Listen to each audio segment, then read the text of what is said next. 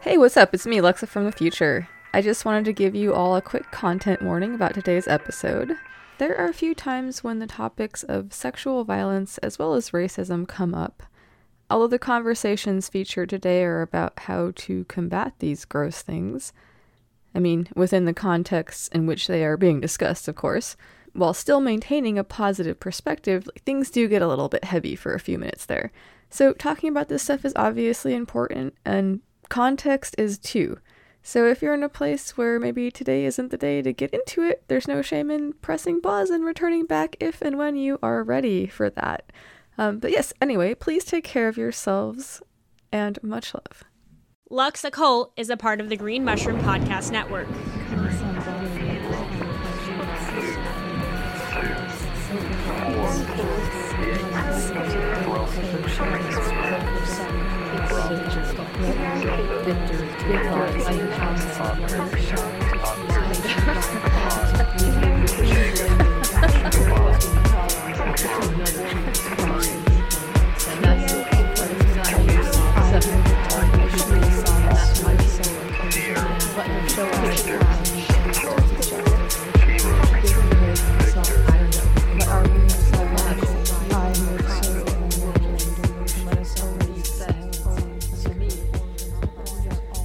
The content of your character is your choice. Day by day, what you choose, what you think, and what you do become who you are. Thank you, Heraclitus. Hello and welcome to Lux Occult. This is the podcast where we gleefully taunt the mundane, butcher the Latin and most other languages, and we also discuss a variety of occult and occult-adjacent topics. Exploring the intersections of magic, art, science, and philosophy, it's cultism for everyone. I'm your host, Lux Estrada, and if you're hearing the sound of my voice, that means that magic and this show are for you if you want them. There are a lot of different ways to be more free, and using magic or making space for a spiritual practice in your life can be one of them. As always, I don't speak for anybody but myself. Others can, will, and should disagree sometimes. How do we ever learn anything if we all agreed all the time after all? And people who try to be reasonable should, I'm willing to revise my opinions based on new evidence.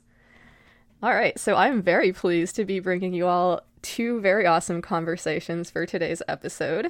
I spoke with Zach Budd, who is a consent and polyamory educator and the Gulf Coast advocate for the National Coalition for Sexual Freedom, about a system that he's developed to help people understand consent, called the 5 Pillars of Consent. My co-host from the Smuts Up podcast, Deep, joined me for that conversation, which was very cool. You can hear a treatment of it on the Smuts Up podcast as well. Zach shares with us about his journey becoming a consent educator, as well as explaining that consent is informed, voluntary, enthusiastic, specific, and timed, and what those things mean in an applied context. We're going to get into it. Consent is something that you might think you already understand, and it might sound simple, but there are some nuances there that we're going to be exploring. We also touch on some very important work that the National Coalition for Sexual Freedom is doing at the moment, and where people can learn more about that. I also spoke with Lonnie Scott, host of the Weird Web Radio podcast, tarot professional, licensed hypnotist, Midwest Regional Steward for the Troth, and holder of other accolades, I'm sure. We talked about the god form Odin, as well as inclusive heathenry. Lonnie talks about his own history and personal relationship with Odin, as well as welcoming everyone to one's halls to party with the gods. Lonnie was kind enough to come and chat with me for a little bit longer than an episode within an episode typically lasts. So instead of doing things the normal way, we're going to have these two conversations tag team one another. Understanding consent and being inclusive feels like a good 1-2 punch of try not to be a dick. Which is good advice to everybody, including myself. Try not to be a dick, Luxa. Alright, good advice, yes.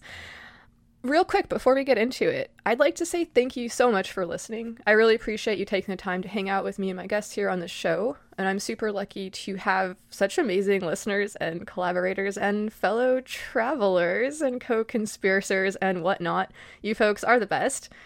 sort of avoidant to social media, though I may be. I always welcome people's thoughts, questions, comments, suggestions, or arcane revelations. You can reach me at luxoccultpod@gmail.com, or you can hit me up on Instagram at luxoccultpod. If you like the show and you're into what I'm doing, you can support it on Patreon. And if you do so, you can take a bibliomancy break with me. And there are no tiers or levels or whatever, so give as you will. And if you want to support the show but you're not into Patreon, you can do a one-time donation on Buy Me a Coffee. And there will be links to that in the show notes. And thank you so much to all of you who are already doing that. It really means a lot to me to be making this show and doing the work that I'm doing, and it would not be possible without all of you, so thank you so much. Much gratitude. I would like to give a big shout out to everyone who's been submitting things for the Green Mushroom Project zine. Fuck around and find out offerings of magical sovereignty from the Green Mushroom Project. If you're planning to send us something, some art, writing, other type of zine content related to the Green Mushroom Project, please don't delay. The deadline is September 9th, and it will be here before you know it. So check out the show notes for details and send submissions and questions to tgmzine@gmail.com. Shout out also to Alley Words. You can hear my conversation with them about the Green Mushroom Project, my new erotic sound magic project, as well as haunted dolls and haunted sex toys on their show, The Last Unrifled Ya, available on YouTube. And don't miss the very interesting conversation about Allie's work surrounding chaos magic, technomancy, AI, and a lot of other stuff in episode 46 of this show. It's wild as shit. Definitely check it out.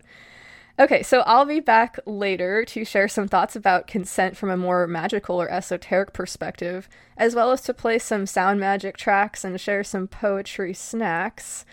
But now, up first in this very special tag team episode is the 5 Pillars of Consent with Zach Budd. Let's get into it. Or Ready to Rumble, perhaps. Yeah, that works.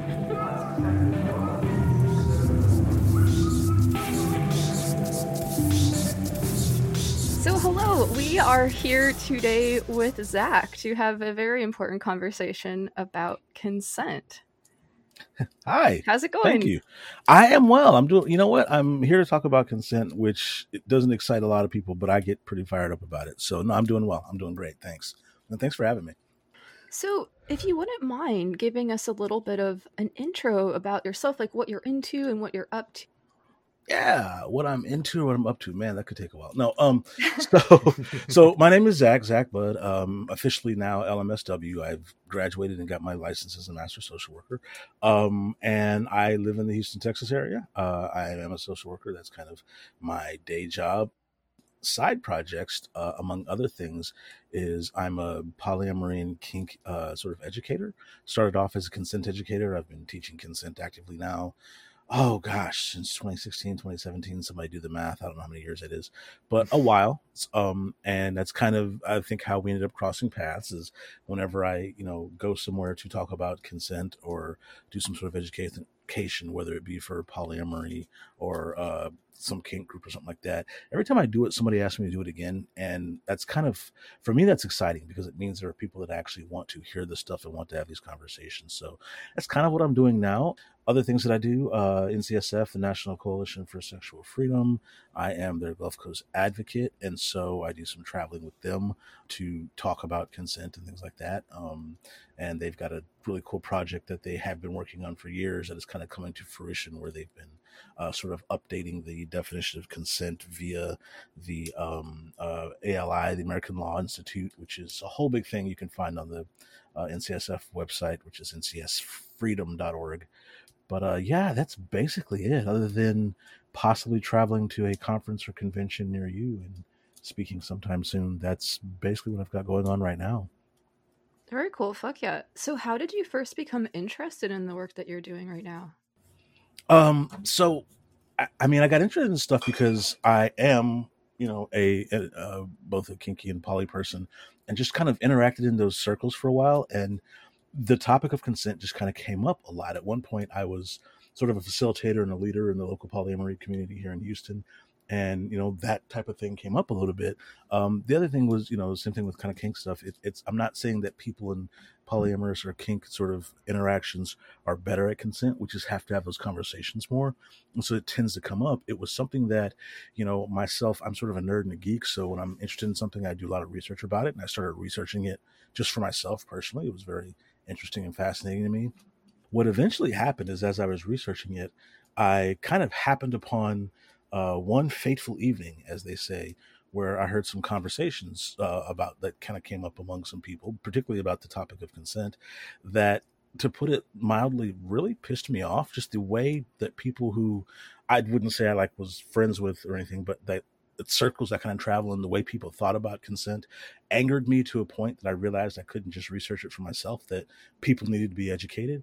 And it occurred to me, most people haven't sat through any actual education, let alone formal education or training about consent, and not just what it is and, getting it, but more so the actual practical application of consent and consent principles. So that's kind of how it got started. And like I said, I've been doing it ever since. So yeah. So for people who are listening right now that are thinking, what's the big deal? No means no. I understand consent. Let's start getting into some of the like meat and potatoes of this issue and some of the nuances that go into it. Because I do think that there's a lot more there that people might just not think about maybe until they get the opportunity. Yeah, it's funny because when I started doing this stuff, went from just being somebody who was researching this to wanting to present this and have conversations and get people to invite me to their parties and their groups and say, hey, before you guys, descend into debauchery, let's talk about consent for a little bit. It was a really, really hard sell because, that's a mood killer and people don't want to talk about consent. They want to, get hammered, smoke a little bit and just have adult fun or whatever. And it's interesting you mentioned the phrase no means no. It's one of the things I talk about all the time. No means no. I mean, you could almost say it was a good start if you were to start somewhere, but it's not enough, and it never really has been. Because if you think about it, if you ever have to utter the phrase no means no, you've already had a consent violation. Not to mention the fact that we can talk about that later. It basically sets the bar way too low. And I've got some great examples of what I mean by that. So yeah, no means no is an interesting thing that people used to kind of rely on a lot. And the problem is, for those of us, in the consent educator realm, we know that's not enough. I mean, rather than a no means no, you kind of need more of a focus on what we would call, a positive affirmation, or rather an enthusiastic yes. So yeah, but no means no is kind of I'm not going to call it a pet peeve. I'm going to say it's like, we've kind of improved on that. And this is the problem, because people think, what's the big deal? No means no. And it's like, yeah, I have seen ways that people manipulate themselves around the fact that somebody might say no, and that itself is a problem. So yeah, but sure, we can jump into meat and potatoes, however you want to do it. Well, when I first met you at your class, it was surrounding the 5 pillars of consent. Would you like to talk about what those are? Sure, absolutely. So the 5 pillars of consent is based on an acronym that I kind of created on the research that I was doing. And it was really just trying to find a simple, easy way to remember parts of consent that are important. And I call it the 5 pillars because in my opinion, and I've done some research on this, I've tested it. I used to say that I'm not an expert, but I've talked to the experts. So I've talked to attorneys, I've talked to therapists. Now I've become a trained therapist, doctors, you name it, plenty of assault victims, to just sort of break down, where does this consent thing come from? And what are the components of it? Where does, if you get all the way down to the bare bones of what consent is, what is it? And so the acronym I came up with is the word INVEST, and it sounds like a financial thing, but it's just literally invest. And the only reason I use that word in particular, it has no other meaning other than the acronym itself, which are the 5 pillars. The first one being IN, which is informed. The second one, the V, is involuntary. The third, E, is enthusiastic. The fourth is the S, which stands for specific. And then the last is T for timed. So informed, voluntary, enthusiastic, specific, and timed are what I call the 5 pillars of consent. And I'm sure you're going to want to break those down a little bit more. And so we can do that. You totally read my mind. Do you have any questions, Deep, before we press on? Hi, I've been here the whole time. You are here. Hello. I'm sorry. We did a bad job. You're here. You didn't intro me, and I was like, no, that's cool. I'm honestly here, just like listening. I'll fix that in post. But No, like honestly, if I'm being honest, we always say like we are strong components for consent. Me Mhm. personally, probably not really sure what that really necessarily entails and means. So I am just here as a Hmm. student of life, and I just want to like learn more. You know So what? I can appreciate that because I can't tell you how many people I've run across who say that they're strong components of consent and have no idea what they're talking about. Like, I would prefer I'm not sure what that means, as opposed to just saying what sounds like the right thing to say. Like Mhm. that is to me that's preferable because it's the beginning of wisdom is admitting what you don't know, right? So yeah, Yeah, I dig Exactly. that. absolutely. And I think Yeah. there's another issue too, which is that, ideas about this stuff are going to continue to evolve. So the things that we talk Hmm. about today, gosh, in 15 years, there might be other ideas about it. So this is stuff that's continuously evolving. These conversations and stuff are necessary and need to be had. And so, yeah, I Hmm. just wanted to put that out there too. Right. Yeah. Cool. Yeah. Okay, so, Excellent. yeah, so let's get into informed. Yeah, yeah. So it's important to keep in mind as we talk about this that when I teach consent, yes, I come at it from the perspective of somebody who's both polyamorous and kinky. But for me, the more important thing is that I firmly believe that consent is involved in every human interaction. Even this conversation we're having now, we're all kind of here of our own free will. I hope no one's pointing a gun at us saying that we got to be here for this. So for me, every single human interaction, whether it be an interaction via social media, to a handshake, to sitting in a room having a conversation, has a consent component to it. And so I approach it from that way. So starting with that first pillar, informed, it seems pretty basic, but you kind of have to know what you're consenting to. Consent doesn't happen in a vacuum. Oh, sure, I'll go along with whatever you say, not knowing what it is. That's not actually consent. You aren't aware of what you're consenting to, and you can't give an enthusiastic yes or an affirmative to something if you don't know what it is. Not to mention the fact, can you imagine how truly screwy the world would be if people went around consenting to things before they knew what they are? I mean, there might be some examples. You'll hear about a soldier who has to accept a mission before they're told what it is because it's so top secret. I mean, yeah, okay, but there's obviously exigent circumstances. But in the reality, when it comes to just about anything, you have to know what you're consenting to. But part of that is not just know what it is, but know what the potential risks and benefits are. So, for example, one of the examples I always use when I'm teaching is hugs. I'm a natural introvert. I'm not a big hugger unless I know people.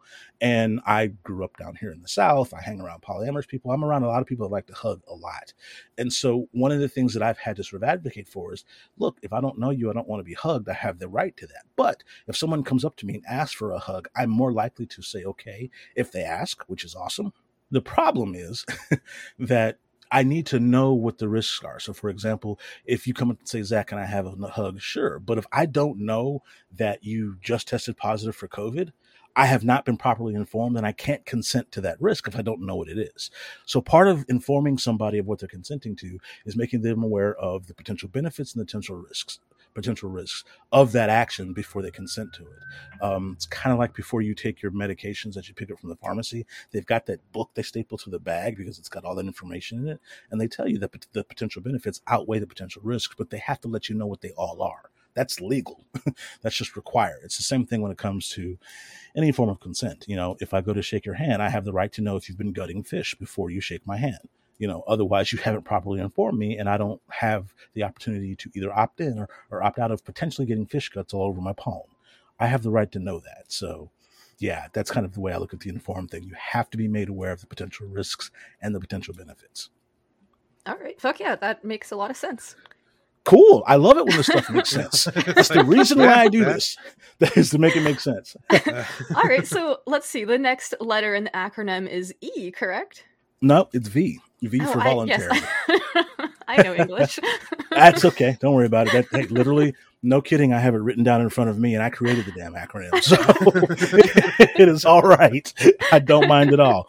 I like the fact that you're trying to skip ahead to E, and I'll talk about that in a second. But yeah, so the V stands for voluntary, and voluntary also sounds obvious, particularly when we're talking about consent. But I think people kind of get lost in the practical application of things being voluntary or of volition. Essentially, for something to be voluntary, for someone's consent to be voluntary, they have to have been free to say no to whatever is being sort of proposed to them, and to have that no respected. Now, I say that, and I have to give examples because it sometimes is more abstract than it really seems. But for example, and I hate to go to, dark times, but it paints the picture here. We are all somewhat familiar with the story of Bill Cosby. Even though he's now out of jail, he was convicted. He was a terrible person that had a bad habit of mistreating people. But what he was doing was drugging his victims. In other words, basically incapacitating them some way artificially to get around the fact that they might say no. So yes, they didn't say no. By the way, that said no means no thing. He was just drugging them so they couldn't say no. The problem with that is that they weren't opting into it. They just weren't opting out of it because they couldn't. Now, in his mind, apparently that was okay. But see, that's a problem. That is inherently a consent violation. If you're trying to basically disinhibit somebody from saying no or keeping them from saying no. So, whenever I talk to people that are going to various functions and whatnot, if you have to get drunk before you consent to something, you're technically not consenting to it. What you're doing is keeping yourself from saying no to something that you would have said no to. The way I look at it is if you have to get drunk or high or whatever to interact with me, I don't want to interact with you at all, because I can't trust you to be okay with this sober if you have to do this drunk. And there's a bunch of historical reasons I can go into about that. The bottom line is, for those who don't know, I'm a big black guy who lives in America, and I don't always get the benefit of the doubt when there's a difference of opinion on whether or not somebody agreed to do something with me when they were drunk. So I don't take that chance. If you cannot agree to be with me sober, I'm not touching you drunk, period, end of story. So that's kind of the way I look at that. So, and that's where that voluntary sort of part comes from. And I tell people all the time, I don't mind if people want to interact with each other or have fun or play and whatnot and have a glass of wine, have a drink, have a beer or something like that. My request is that they negotiate before they medicate, negotiate, agree to what you're going to do sober, then you can play drunk later. That's fine. But don't get hammered before you're even able to agree to something, because that I have a fundamental issue with that, not the least of which is that we know all of these recreational substances are designed to reduce inhibitions. And those inhibitions are there for a reason. Yeah, absolutely. Yeah. Did I ruin the mood there? I know sometimes no, actually. I think this goes back to the phrase too about I can't trust your yes unless I know you're comfortable telling me no too. Exactly. Right? Yeah. Later on when I talk about in my workshop, when I talk about building a consent culture, I try to encourage people to be grateful for someone telling them no. Like the proper response to the word no is thank you. Because someone telling you no is basically telling you, one, they're telling you the truth. They're being honest with you. Two, they're telling you sort of or implying it that they trust you to be okay with them telling you no, which means they feel like you're a safe person. That's a compliment in a society where people are terrified of saying no to the wrong person. I mean, let's be real here. We live in a world today where people have literally been murdered for saying no to the wrong person. I mean, there are parts in the world, and by the way, we live in a pretty patriarchal society ourselves, where, and I hate to be too gendered about this, but people who were assigned female at birth have been raped, murdered, God knows what else, acid attacks and whatnot, just for daring to say no to the proposal of someone else. Now, we would like to think that's changing a little bit, but I mean, there are still, you ask most people who, appear female, how safe they feel saying no to somebody they don't know. I mean, it creates a lot of stress, and there's a reason for that. People have been in danger over it. So if someone says no to you, they're giving you a compliment. The proper response is thank you, And then the other thing about the voluntary thing, again, someone has to be free to say no and have that no respected. This is why no means no is not enough, because there have been so many examples of people sort of trying to circumvent the fact that somebody might say no. I know of a case that happened in Oklahoma where basically a young teenage girl was drunk and needed a ride home. And of course, there was a very helpful young teenage boy willing to take her home. And she flat out said she didn't want anything to go on. She just wanted to ride home. Well, of course, something happened on the way home. Fast forward a little bit, it all gets to court, and the young man's defense was that, well, she was too intoxicated to say no. And the problem was that actually was enough to acquit him, because the way the law was written, the law was based on the fact that in order for a violation, I think the charge was oral sodomy, but I think for a violation to have taken place, the victim had to have said no, and the perpetrator have ignored that no. And his defense's argument was, well, she was too drunk to say no, so therefore the law doesn't apply. When that what a piece decision, of shit. Right? When that decision came out, no, it's an absolute piece of shit. There was a shit decision. It was a shit law. But if you think about it, when that decision came out, myself and some other consent educators, we were going apoplectic. How the hell is, well, she was too drunk to say no, literally a defense? And I had to have a legal analyst explain it to me. And they were saying, listen, the way this law is written, it's based on a no means no model, which means you have to have the presence of a no in order for there to be a consent violation. What the appellate court in that case was basically saying was to the legislature, you need to change the writing of this law because it's based on a no means no model. And this is the shit that can happen if you base things on a no means no model. So rather than the absence or the presence or absence of a no, how about the presence or absence of an enthusiastic yes? In other words, instead of assuming it's a yes unless someone flat out says no, how about assume it's a no unless someone gives you an enthusiastic yes? Then you can't circumvent the fact that somebody might say no. You are assuming the no unless you get a very clear communicated hell yes to something, which is what I mean by raising the bar. So that's why earlier I said no means no is not enough, and it never has been. It sets the bar too low. We literally have people who are just trying to get around the fact that somebody might say no. Not to harp on this too much, I'll give you another example. Any person who has ever been anywhere out in public and someone just grabbed them by the ass without saying anything to them or asking, they're literally doing something to you before you have the right to say no to it. It's the definition of a coercion. It's consent violation. It's super uncool. Yeah, Don't I grab just realized exactly. that. Don't Fuck, touch dude. people Right. without permission, everybody. Yeah. Please just don't. Right? Now, here's the Keep thing. the goddamn hands to yourself. And we all have the exact same sentiment. It is wrong. It's fucked up. Don't touch people. You don't have permission to touch people, regardless of what they're wearing or where you are. I don't care if you're at Pride and they're walking around in a jock strap. Don't fucking grab somebody by the dick. That's not cool, right? We're all sharing that sentiment. Now, can we all say we probably know places and people that have happened to? Yes, because it's happened all the time. It happens That to is me again. sometimes. Yeah. So again, well, and literally it's just, well, look at the way they're dressed. Yeah, but the way they're dressed doesn't mean they consented to you grabbing them. Yeah, putting on an outfit doesn't mean that you want a bunch of strangers to come paw at you. It just means you want to wear an Exactly. outfit, right? Yeah. I mean, for fuck's sake, most 19, 20-year-old boys know that just because you're in the strip club doesn't mean you can paw at the goddamn strippers. Like, it's not that hard to understand that what someone is wearing isn't a blatant invitation, and yet people do stuff like this all the time. And if you think about it, what they're doing is trying to get around the fact, well, they may say no if I ask to grab them, so I'm just going to grab them, and then do something like, I hope that was okay. Like, do you ever hear them say that? I hope it was okay to do that. And the answer is no, shithead. You don't get to do something okay. and then ask if it was okay afterwards. By definition, that's a coercion. You're trying to keep somebody from telling you no. And then the last example I'll give you this: you ever hear that saying, "It's better to ask for forgiveness and permission"? Yeah. People say that all the time. I had a spouse one time who used to think that all the time. If I just buy it before asking, then he can't say no. But if you think about that, that is literally plotting to circumvent the fact that they might say no to it. So you just do it, hoping that it's, they'll just let it go because you already did it. It's the definition of coercion. You're trying to get around the fact that they might say no. And this is why I point these things out, is people need to realize this shit happens in our culture and society every single day. It's not just sex. It's not just physical touch or some sort of intimacy. It's everything from a handshake to touching someone's hair to whatever. It is all kinds of stuff in all kinds of ways. This stuff permeates the culture we live in, which is why we don't live in a consent culture. By the way, this is why I'm so passionate about this shit, because it comes up, I'm not kidding, literally every day.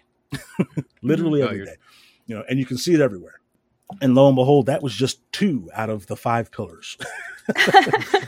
So are we warmed up yet? Are we comfortable? Because we're about to... Thank you. And thank you so much for pointing all that out. I do think that, as you said, it comes up in so many different situations and so many times. And it's not just in spaces where, we're thinking about consent, we're like kink spaces or whatever. Like, I'm getting impassioned. It should be something that we bring into all of our interactions, because it's ethical and it's respectful and it's the best way to operate. So yes. Absolutely. Yeah. And I really, like I said, I really respect and admire the passion, because again, when I started trying to talk to people about consent, I got a lot of yawns and ho-hums and, well, that's boring, because people don't want to talk. I mean, I'm a sexuality educator. When people hear sexuality educator, they want me to tell them about the latest sex toy or some new technique.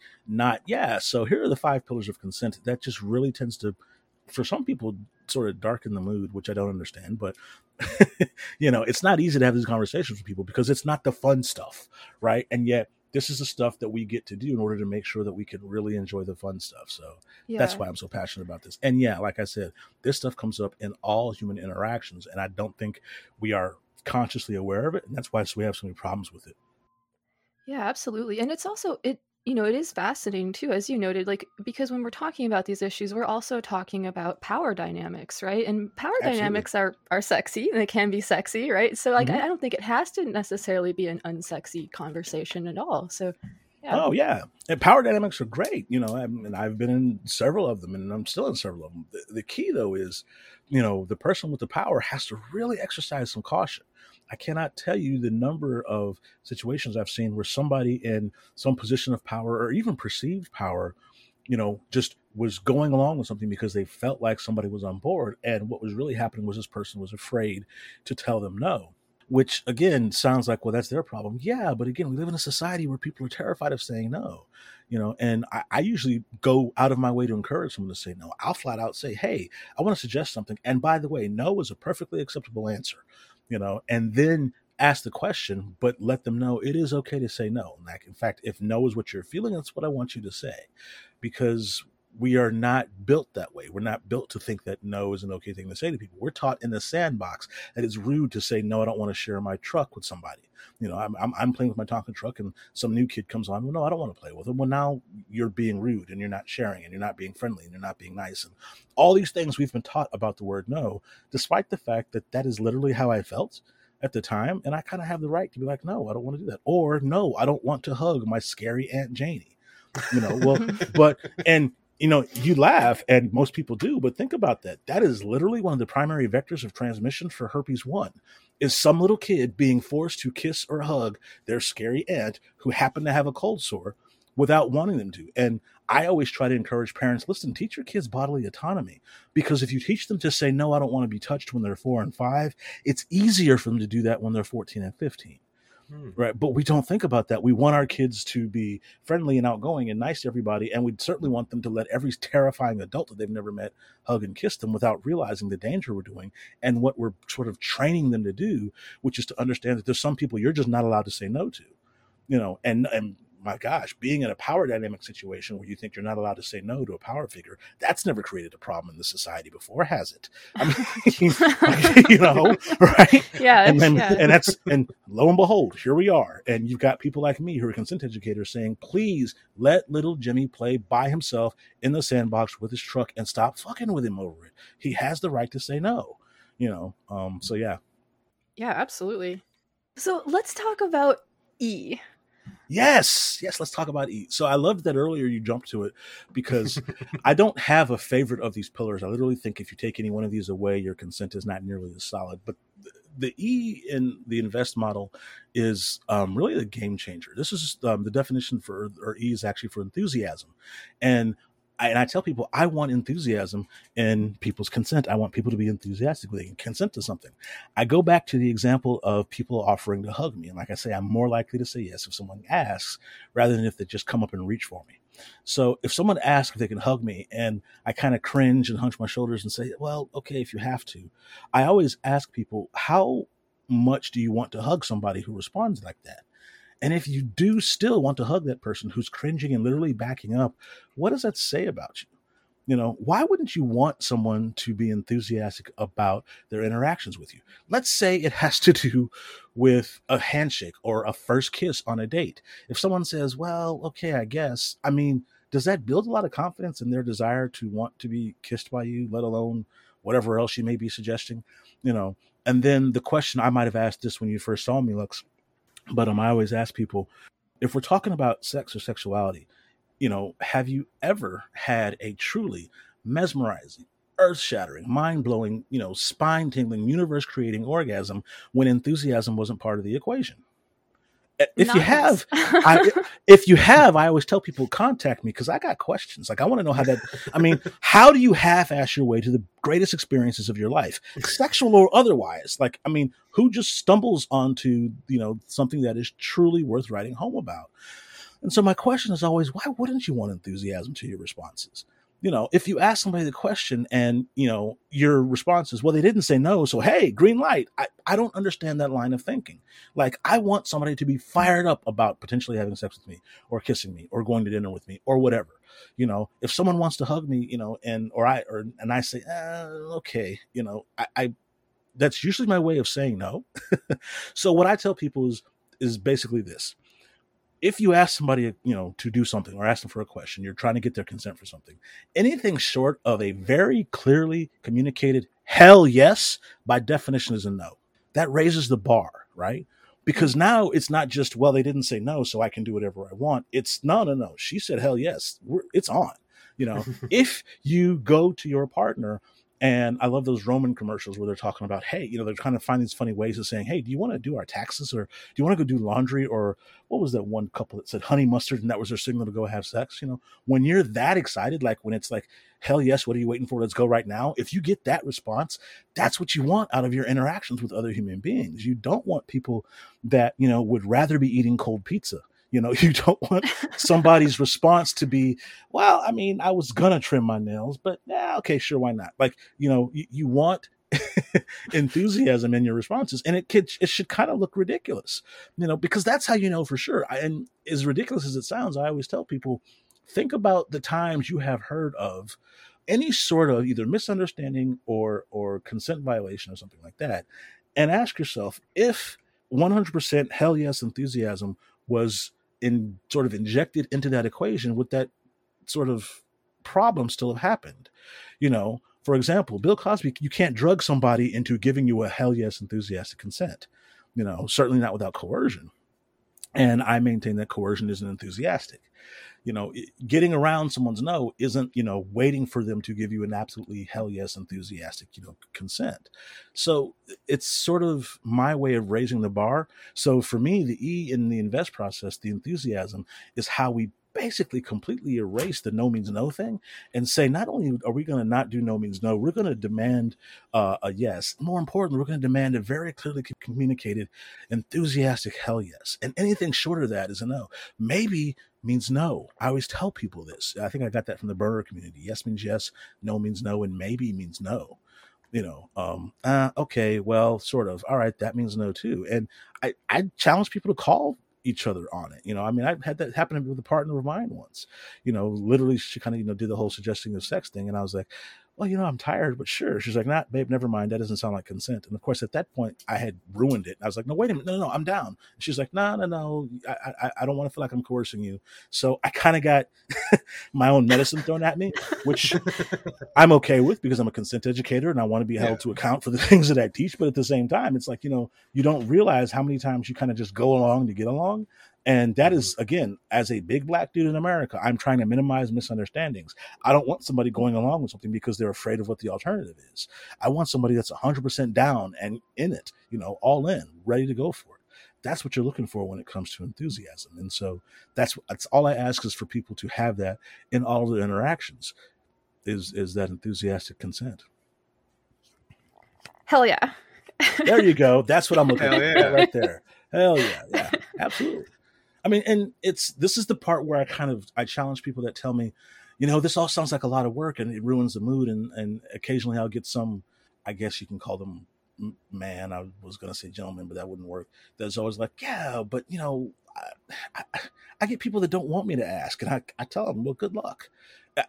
I don't live in a world where I can just go around doing whatever I want without asking people if it's okay and have that work out for me. Like, I don't expect the benefit of the doubt.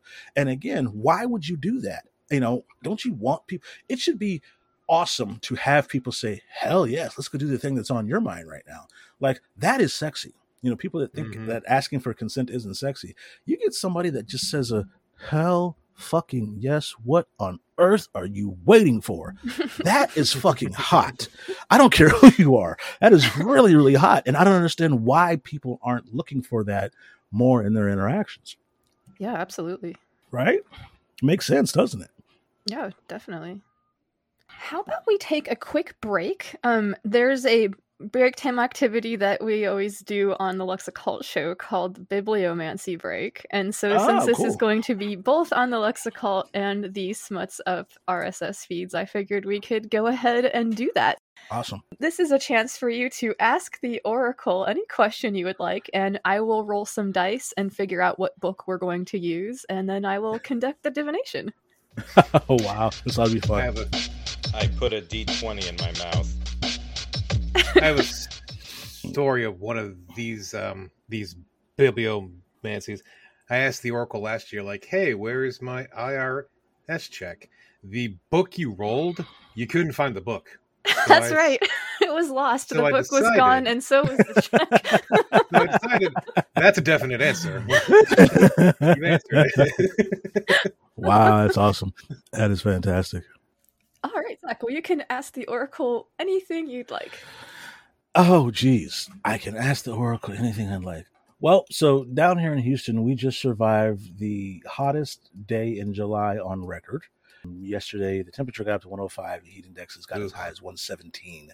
So, yeah, me and the dog were inside under a fan all day. So I'm wondering, dear Oracle, is the fever going to break in the Houston area? More importantly, are we going to get through this hurricane season without getting that wet? All right. Let's see what book we're going to use here. All right. It's going to be book 1 from table 1, The Art of War by Sun Tzu. Nice. I actually have it right next to me. The Art of War by Sun Tzu. That's a good one. Uh-oh. Yes, one of my favorites for sure. Okay. Yeah, I got a copy of it Eris, somewhere.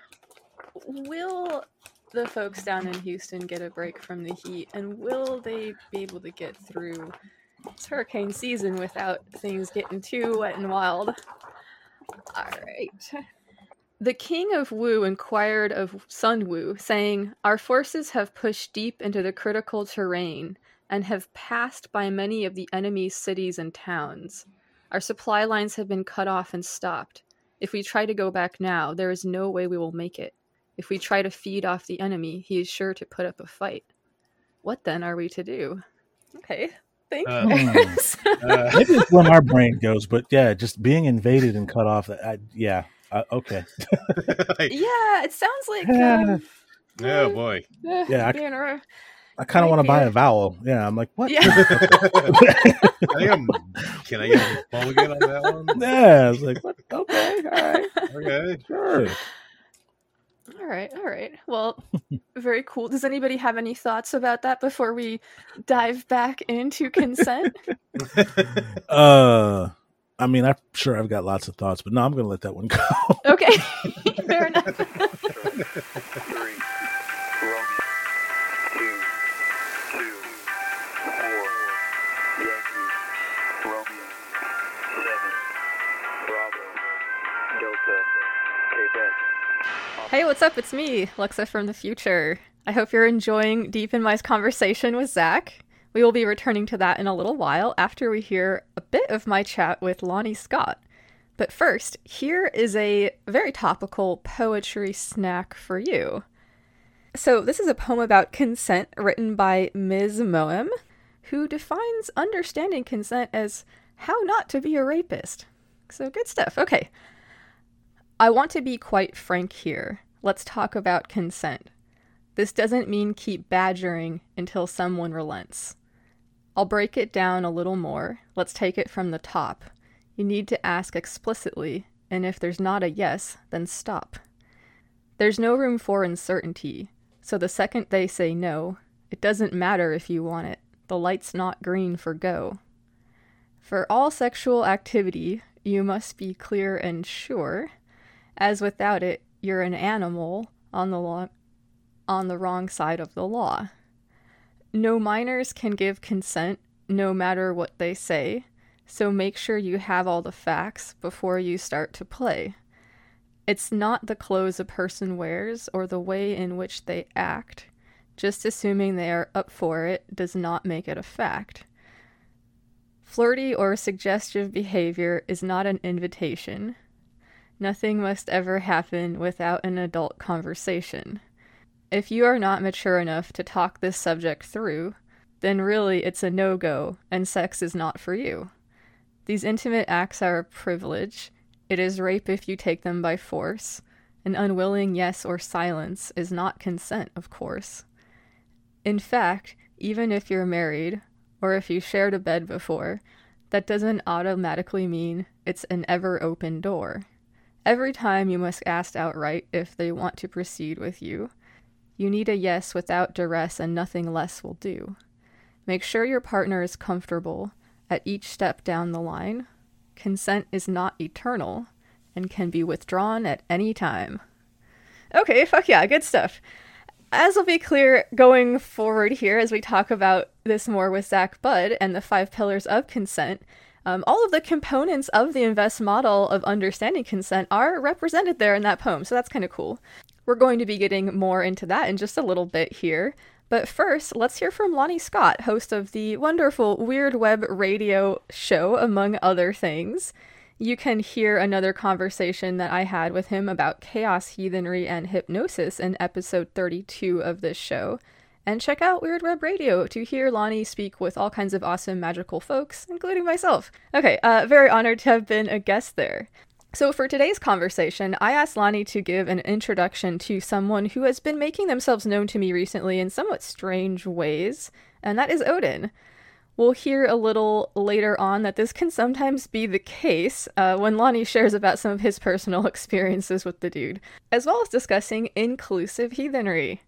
So I'll be back to share the latest iteration of the 23 Bibliomancy sound magic track, as well as explaining what the fuck that is for folks who just got very confused by that sentence.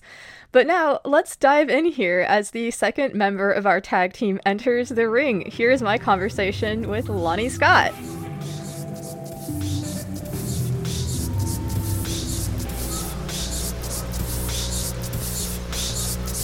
Nothing around her but ghost fragments. All right, well, Lonnie, thank you so much for joining me this evening. How are you? Awesome. It's really cool to be back here, and I appreciate the invite. Well, I appreciate you being willing to come and talk to me about this stuff. So I've asked you here this evening to talk about somebody who I know that we're both very into, and that's Odin. What? No. What? The All-Father? Funny. I mean, I'm totally fine with people who call Odin the All-Father, but I just don't see it. Okay, well, I can't wait to hear about that. I just don't see it. Okay. Well, okay, so for folks who aren't, familiar with Odin, like, maybe you could give a little bit of an introduction to this dude. Mm-hmm. Odin is one of the main figures within Nordic mythology, and probably one of the more popular, I would say. Definitely, if you consider gods to be, spirits to be god-sized and very active, Odin seems to be one of those who's very interested and active in mankind. Comes up again and again and again. The stories around Odin are featured within surviving poems that are collected, known as the Poetic Edda and the Prose Edda. The Prose Edda, also known as Snorri's Edda, was collected and compiled by a man named Snorri Sturluson. He was an Icelandic chieftain of some sort. I don't know all the details of Snorri's life, but he was very fond of these stories and writing them down. And I think Snorri's main drive was, preserving some of the skaldic poem techniques that were probably dying off in his culture, I would guess, because these things were written down and collected like this until like 2-3 centuries after conversion. Yeah, I thought Snorri was a monk. No. I could be wrong about that. Okay. No, Snorri was not a monk. Snorri was actually murdered, I think. Oh, okay. I must be thinking of somebody else who was collecting these stories. Some of the stories that are popularized get kind of intermingled between the sources, between the Poetic Edda and the Prose Edda. Odin was a very central figure. Snorri clearly wanted him to be, I suspect, something more central and mega important within whatever that Scandinavian kind of pantheon, I guess, although I don't see them as such, that just that collection of stories and gods and goddesses.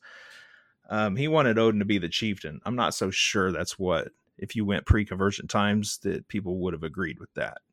Just suspicious of that myself, based on things about Odin and stories, Okay. and lack of place name. I mean, there's a lot of place names and things that have his name featured in it, and other things that they look for key things in mythology, but the linguistics, and you'd have to get somebody better at that than me to come along. It's just things that I've read and I've contemplated my own experience. I don't connect to Odin as an all-father figure.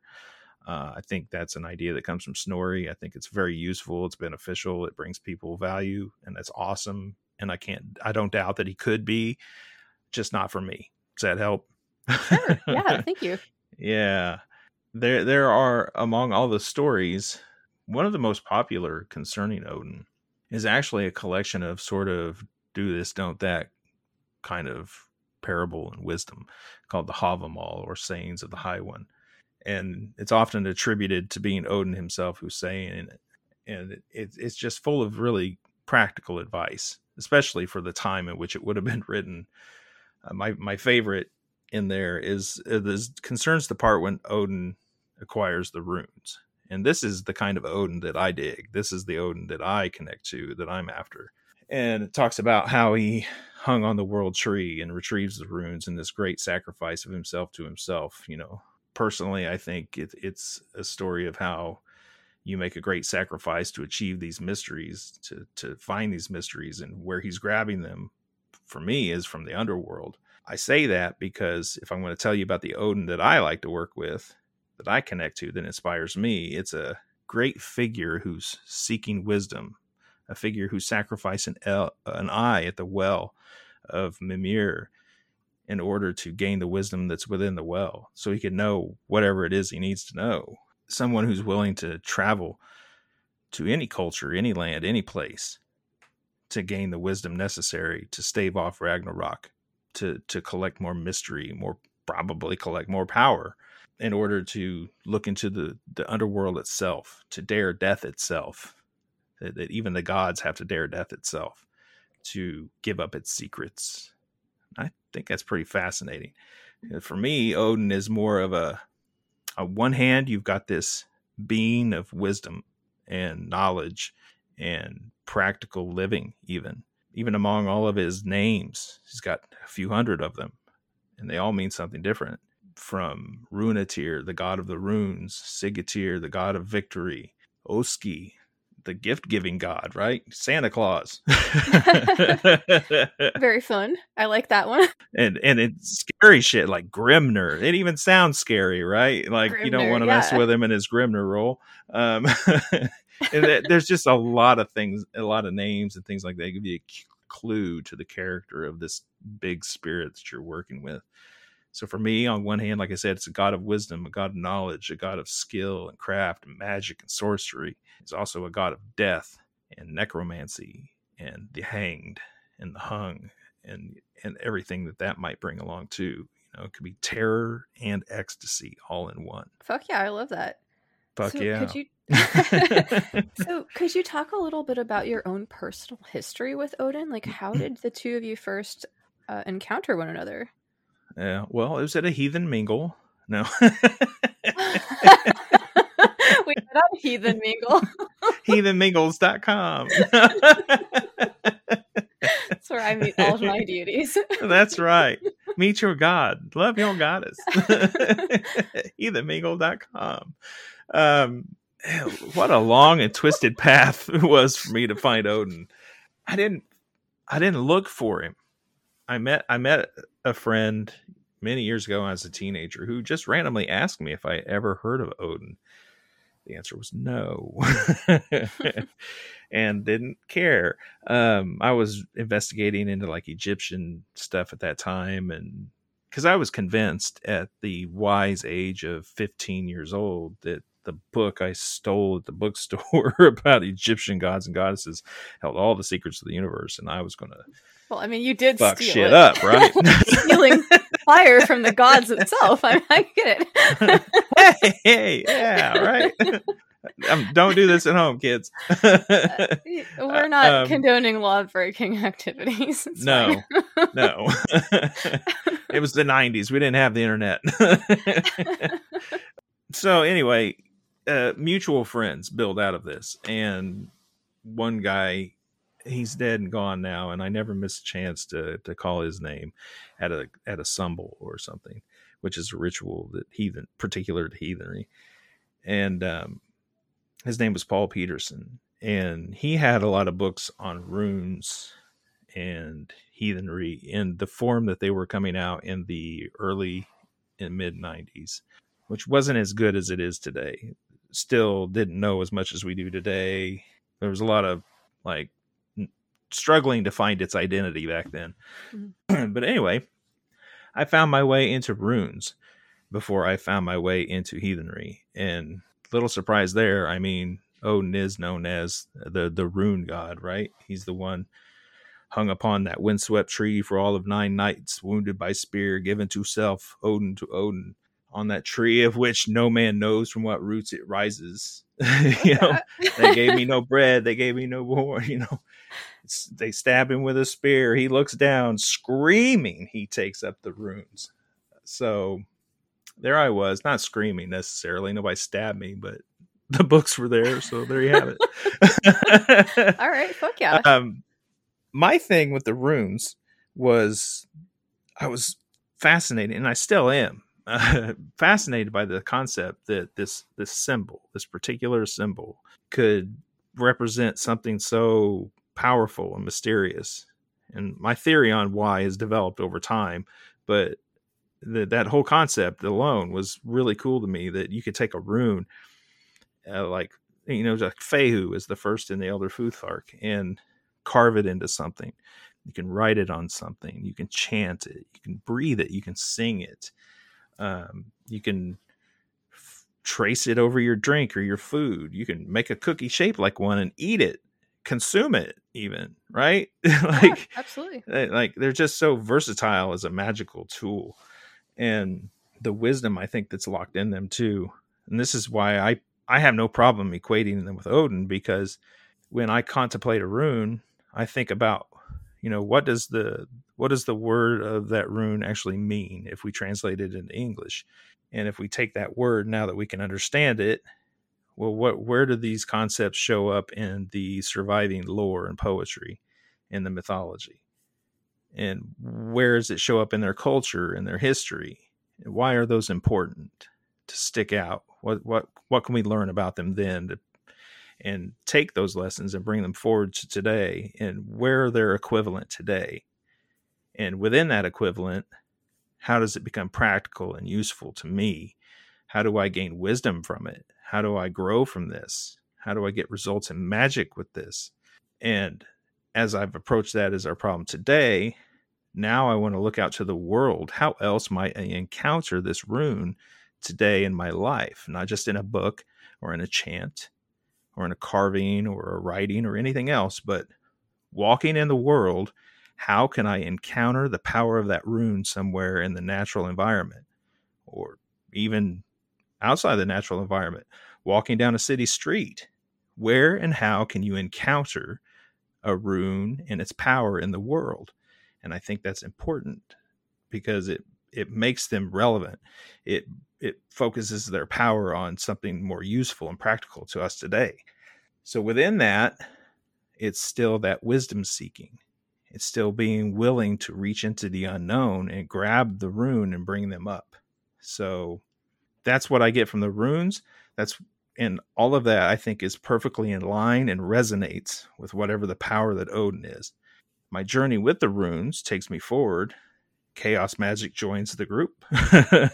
and chaos heathen, right? So as we're going forward in time, Odin is a thing that keeps coming up, not just from the books, but from encounters with people talking about Odin, or seeing, going to a library and seeing a book about the Vikings and opening it up to a page about Odin, strangely enough, and having different nudges, as it were. My study of runes kept leading me to the fringes of heathenry, is what it was doing. So I find my way into heathenry and find out it's full of a bunch of racist assholes. And I please don't think that's all of us, because it's most certainly not. But back then in the internet, we're talking about like the early mid 2000s now, I was looking for people who were more like me within the heathen realm. And there weren't any locally, so online you go. And what I ended up finding was there are a group of heathens that call themselves folkish, and they tend to be very along a scale of racist. They go from, we just want this to be about our ancestors and our ancestors only, to you have to be white and white only. And you can take that however you want from them. I think they're wrong all along their spectrum. And then there are people who, like myself, we call ourselves inclusive, meaning we don't bar entry to anyone. We welcome anyone to our halls. Before I understood all that, I I was about ready to give up entirely on trying to get into heathenry, but I was still fascinated by the gods and goddesses, the spirits, the mythology, the runes. And that's when I found the guys at El Has Ablaze. And through the connection with them, I realized that, these people calling themselves chaos heathens were my people. They were people who were focused on the magic and the mystery of it all, rather than some strange fundamentalist notion of what the mythology is and means. A sort of like religiosity, perhaps? Yeah, I mean, you could very well, and you still can encounter them, but I don't see it as much. But back then, it was really bad. You since this is about Odin, you'd find people talking about Odin, for instance. Their Odin is sitting on a throne, probably has a shotgun and an American flag too. What? Okay, well, yeah, like they transferred all their far right nationalist ideology into their religion when they left Christianity or whatever their background was. They kind of planted those same ideologies onto Odin. Odin was always the focus of that kind of thing, and it was gross, and it is gross, and I don't like it. Odin being Odin probably doesn't care. He likes to role play. Okay, well, maybe this is a good time to bring this up because, and I know that this is something that you've mentioned before. Like, Odin is somebody that can cross these boundaries, these barriers, Mm-hmm. and like this is something that we sometimes associate with like trickster energy or trickster characters. This is sometimes how Odin is seen, obviously, but Odin is also seen sometimes, I've heard, as like sort of like transgressor, just in that he is using magic, perhaps in a society where it's not seen that it's proper for males to use magic. I'm not actually like very up on this, but this is just something that I've heard people talk about. So I'm curious about, like, is Odin a transgressive figure, do you think? Probably to some people. There's a concept of a certain practice in ye old heathenry called Saith, and it's been rebuilt and reimagined in a few ways. Diana Paxson has a very popular form that's based on a particular saga and a particular way of imagining how to do that. And some other people, I think Katie Gerard's got a book out there about Saith that has a little bit of a different perspective. Saith is one of those things that has been a long running argument within heathenry. And Odin is usually the figure in mythology that gets pointed at as a counter argument to people that say, well, men shouldn't do this, or they were ergi. And this ergi is, in the early days of heathenry, ergi was this word that they pulled out of Old Norse or something to say, oh, that was gay, is what they were trying to say. And somehow that's bad. Well, maybe to some people in the Viking period, in some areas, that might be true. I'm no expert on that. There's really weird understanding of all this now. Like, it may have been bad to be the receiver on the one end of a homosexual relationship, but perfectly fine to be the giver. They make arguments that that's what ergi was. Interesting. I just want to make it, I just want to make it clear Well, that's where that whole thing comes from. Okay, It's an argument over what ergi means and how gay is it, and if Odin did it, then it must be okay. But no, that's not what that meant, and it's fucking stupid. It's a stupid argument. Yeah, and when we look at like history and semantics, like things get like spun out of control very quickly when we're trying to like, even okay, so even in modern internet culture, I'm sure I'm not the only one that finds it deeply confusing. Like, and it's just a magnification of what's always been going on in terms of how information is transferred and stuff. So like, gosh, who even knows like what the original like ideas behind this stuff is? But all we can sort of like speak to is like what we understand now in our modern context, I guess, right? Like, right. I mean, do you really want to base your idea of what's okay in sexuality on what they thought in the Viking period? I mean, I like to come up with my own ideas about stuff personally, but like people should, I guess people should do what they want as long as they don't want me to. I've always thought, like, our ancestors worldwide were practical people, always looking for a way to improve their lives. None of them anywhere in the world would shirk away from technology or something that could give them an edge, right? So why are there people that are so enamored with some romantic notion of what may have happened in the past that becomes their sole focus? I don't understand this. Like, I don't want to kill people either, you know? Well, just from a psychological perspective, it just seems like a way to sort of divorce yourself from taking responsibility for your own life. It's like, oh, if things were just like they were in the quote good old days, everything would be fine. But now, I mean, I don't know. That's just a stab in the dark there. I'm sure there's a lot of different reasons for different people and different circumstances. But like, yeah. But I mean, to kind of wrap that part of that conversation up. We're totally in the weeds here. Right, we're so in the weeds. We got to bring this back to Odin. I think it's very likely that you could find Odin in the Library of Congress, in Congress, in the court. You could find him in a graveyard. You could find him, you know, at a hoodoo ceremony, a voodoo dancing circle. You could find him in possessing people. And you could certainly find him cross-dressing and being bottom or top, whatever he's into. Doesn't fucking matter. You know, like Odin does what he wants, right? Like, right. If there's one thing you get about the character of the spirit we call Odin, is that boundaries aren't important to him. That's the least. It seems to be the least important to him. Like, he breaks all kinds of social norms. I mean, calls people from the dead to demand their secrets, hangs himself from a tree to reach into the deepest, darkest mysteries of death itself to take the runes. You know, like is a shapeshifter and Loki's blood brother. Like, Odin is a far more complicated figure that I think whatever Odin that you want necessarily can be the Odin that you get. And there's going to be times when Odin, if you want to be involved with such a force, is going to enact their plan, their method, their way into your path at some point too. So it's like any deity relationship. You're going to have to decide what your terms are and realize that if you really see them as this individual spirit, intelligent being itself, it's going to have its own will too. And you got to be willing to choose, am I going to be a part of that or not?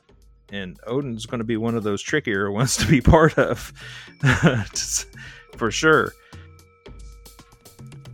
Okay, fuck yeah. We're going to be hearing more from Lonnie a little bit later.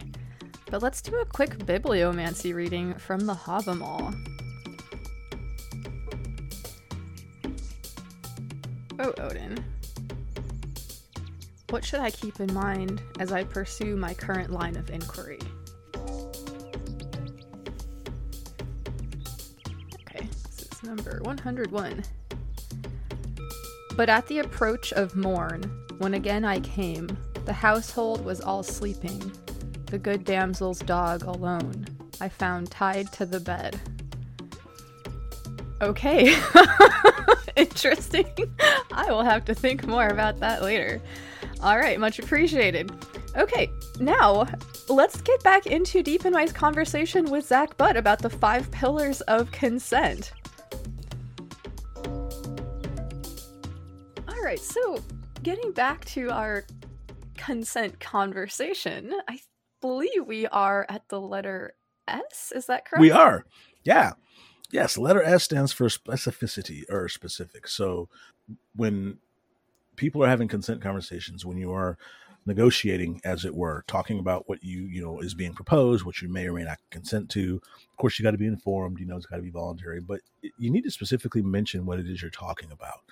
This is kind of like an extension of the informed part, but it's more so than just letting people know the potential risks and benefits. You need to name the activity. I say this to people all the time. If you can't name the activity, you probably shouldn't be proposing it or consenting to it. We're adults, and adults do adult things. And again, everything from a handshake to a hug, to playing poker, to having sex, to tying someone to a St. Andrew's cross upside down and beating them with a spiked flogger. You have the right to have these conversations. There's nothing wrong or bad or illegal about it, but The reality is you can't consent to something if you don't know what it is. You can suggest it, but even then, you're not really consenting to things. I have always told people, you know, if you need to, when you're talking to somebody, like if you don't know them very well, it's okay to like use actual explicit words, anatomical things. Just make sure it's clear. You know, I get annoyed when people, like grown adults, are having conversations about, for example, sex and sexuality or PIV sex, and they say things like hoo-ha. I remember asking someone, "What the fuck is a hoo? Like, what on earth does that mean? I don't. Yeah. What exactly are you talking part about?" of the female? I assume genitalia is the hoo-ha, Right? It's Like, like- you or know, is it the whole? Is it the we- whole assembly? I don't know. We use this as like speak to children, and it's like, but we're Right. adults though. Like, yeah, like we can say again, vagina, we can say Yes. penis. you can say vagina, vulva, penis, clitoris. I mean, you can say it's okay. Like the world doesn't Okay. end when you have these conversations. Not to mention the fact that, again, you know, the way I approach consent negotiations is I'm trying to minimize misunderstandings. Well, you could fuck something up if you call something a hoo-ha and someone doesn't know what you're talking about. Yeah. I don't know how familiar you guys are with the swinging community, but they use a lot of euphemisms all the time. Whenever someone says, "Hey, do you want to go play?" My question is, what are you talking about? Are we playing poker, spades, hearts, dominoes? What the fuck does that mean? And if you can't say it, I got problems with an adult that can't say what they're actually talking. What are your intentions before I enter behind this closed door with you when you're not saying something to me? Another example I'll give about this, and this is just going to explain my age, but I don't care. I'm a grumpy old man, and that's kind of the way it is. I had met somebody kind of in person, and we were chatting back and forth online. And somehow, I don't know how, because this doesn't happen for me often, I got up the courage to ask for a date. And she was like, "Sure, you know, let's just, you know, come to your house and Netflix and chill." And I'm like, "Okay, great." So a couple days before, or actually it was the day of, I messaged her to see what she wanted for dinner. And she's like, "You're making dinner?" And I was like, "Yeah. I mean, we're coming over to, like you said, Netflix and chill. So I figured I would make dinner before we watch whatever we're watching on Netflix and stuff like that." So apparently what was going on is I didn't know that Netflix and chill was a euphemism for something else. I thought I take things literal. I'm a pretty blunt, literal person. So I thought we were going to have dinner because I was hungry and I'm not going to make dinner for myself and not make it for my date, watch Netflix and maybe chat and sit on the sofa. Like I had no other expectations. And her expectation was the sort of less literal, sort of euphemistic meaning of Netflix and chill.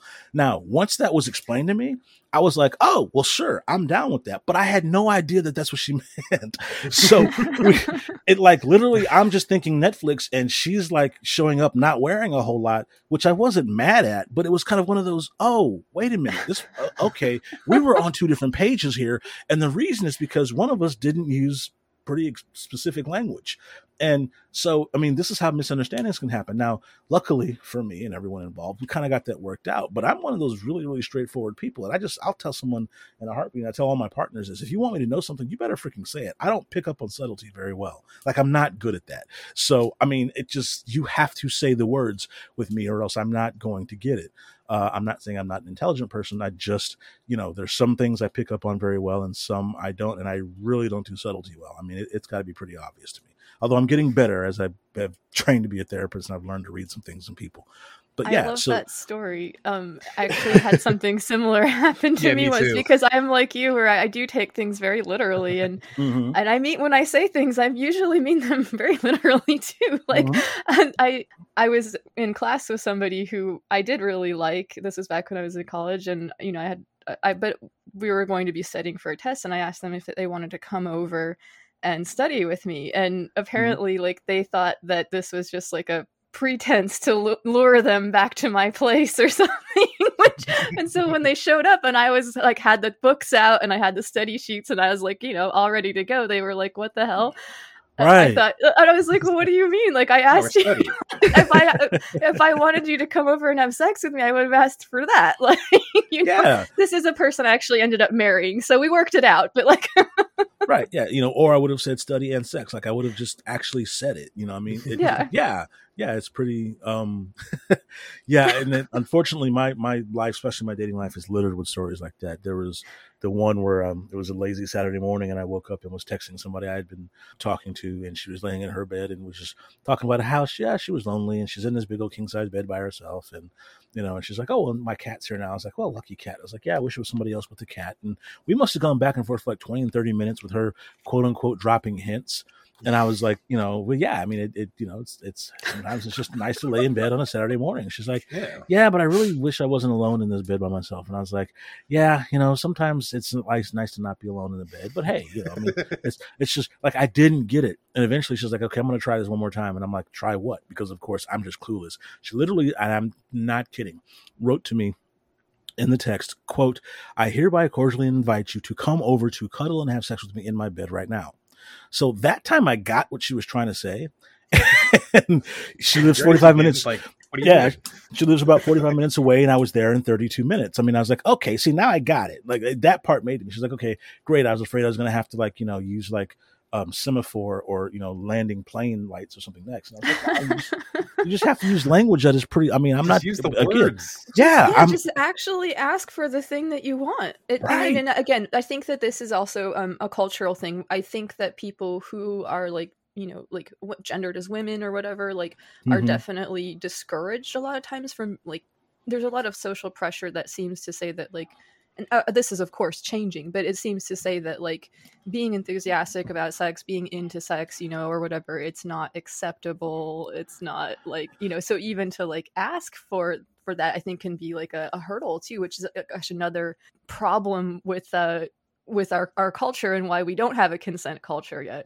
Yeah, I mean, it is cultural, and yeah, it's probably changing a little bit. Not that much though. I mean, if you've seen dating sites, there's still people that are really there's a lot of them that are kind of old fashioned and stuff. And I'm not mad at people and sort of their beliefs and things. I just don't understand how in a world of information that adults can't just use plain language with each other. And again, if people talk about, well, it takes away the romance and it takes away the mood or whatever other excuse they use for not actually just using words, none of them make any sense to me. I don't get it. But for me, I think it really is a mood killer if somebody has a complete misunderstanding about something and ends up in a very, very embarrassing moment, or worse, in the back of a police car. See, that's a problem to me. That would be a mood killer. That would be a reason to have just said, couldn't you have just said the words instead of having me assume one thing when you meant another, or vice versa? So yeah, that's why specificity is so important. And again, it's not only can you not consent to something if you don't know what it is, you have to specifically know what it is, or else you're consenting to the wrong thing. Yeah, that makes a lot of sense. Yeah. So before we move on, Deep said he had his story too, and I'm just kind of curious if you want to share. Real quick. Just the phrase Netflix and chill. I told a girl that at work 10 years ago or whatever, whenever Netflix was new and hot and not like now when they're kind of shitty, but it's no good. But I didn't know what Netflix and chill meant. I literally thought it's just, you want to come over to my house and watch fucking Netflix? I got a Netflix account. We can watch Planet Earth and shit. And she just laughed at me and walked away. And for years I had no idea why. It's because it means to have fuck. Right. Does it still mean that she laughed at you and walked away instead of being saying no thank you or whatever? I don't know. Yeah, exactly. I just thought it was oh shit. I don't know. Yeah. And I have kept myself awake at night trying to think of all the times that somebody was actually saying something that I didn't understand and I just missed it, because I'm if I start going down that rabbit hole, I'll be gone for weeks, because there's no telling how much stuff has been said to me without actually saying it, and I'm just so that's one of the reasons why I am just a very, very blunt advocate for just freaking, I don't care if you got to write it down, but you have to communicate it to me clearly. Expecting me to pick up on hints that I don't even necessarily know are dropping. I'm the guy that doesn't know when he's being flirted with, for crying out loud. So same. Literally have been at a function and had one of my partners, who's the greatest wingwoman in the world, tell me that somebody else was flirting with me. And then I said, no, she's not. She's like, yeah, no, she really is. We got into an argument over whether or not somebody else was flirting with me. And of course they were obviously flirting with me. I just am not very good at picking up on those things. So yeah, I have just kind of had to learn that's a handicap that I have, and I have to sort of deal with it, So, yeah, it's a bit of a disability, but and also on the flip side, folks that are listening, and you might have had experiences where you think that you've dropped obvious hints and been rejected. That might not have been the case. It might have just been that the person didn't understand what you wanted because you weren't asking clearly enough. So, yeah, and if you have an interesting story like that and would like it to be read on out loud, please email us at smutsup Please, I want to read them. Yes, we love to hear Yeah. your stories always. So yes. Yeah. Oh gosh. Oh, I have so many stories. Anyway, never mind. This isn't about me, or maybe it is. I don't know. Well, it is an interview with you, so I mean, you're here, so it's sort of. Yeah. So You many will be the stories. title. Yeah. No, just there was that time I was at a polyamory convention, and a really, really beautiful woman was talking to me and like was smiling, and I was like all excited, and so I kept going to the right to check in with my other partner and tell her, hey, the really pretty girl was talking to me. She's like, I know, you should go over there and talk to her. So I was like talking to her, and she's like, I really like consent. It really turns me on. I'm like, cool. I happen to be a consent educator. And like, I wasn't getting, I wasn't picking up what she was laying down. And at one point she says to me, it's okay. You can relax. My feet are pointed at you. And I'm like, oh yes, they are. Nice shoes. Like I was just so freaking clueless. And so at one point my girlfriend goes over and she's like, babe, no, seriously, just relax and talk to her. She's obviously interested in you. So I'm like, oh, so at that point I got it. So then I got up, girded up myself and got as eloquent as I could. And I go, hi, you're pretty. Like that was what I came up with. That's what I had because I'm so freaking awkward. Yeah, it was. Oh man, that happened to me too. So I understand. Yeah, I'm terrible at that. That's what I Hi, like. you're pretty is not a horrible thing for somebody to hear, though. I don't think. I mean, but literally. Really, but... the volume increased by a factor of 10. I'm not kidding you. My face cracked, even though it's been like 30 some odd years since puberty, or my voice cracked. It was just like, listening back to myself saying that, I'm like, my God, I did that, didn't I? And of course I did, because I didn't just do it. I did it in a room full of witnesses. So I couldn't deny it if I wanted to. And it's just like, I can't rewrite my own history. Yeah. It's like, you're there to see it. Damn it. I can never get that moment back. So yeah, it was just... Oh, man, I've been there several times. I am quite awkward myself, so I feel your pain. So one of the things I used to do years back was I was one of the facilitators for the polyamory peer discussion group, where we used to just kind of help educate people through discussing polyamory and stuff.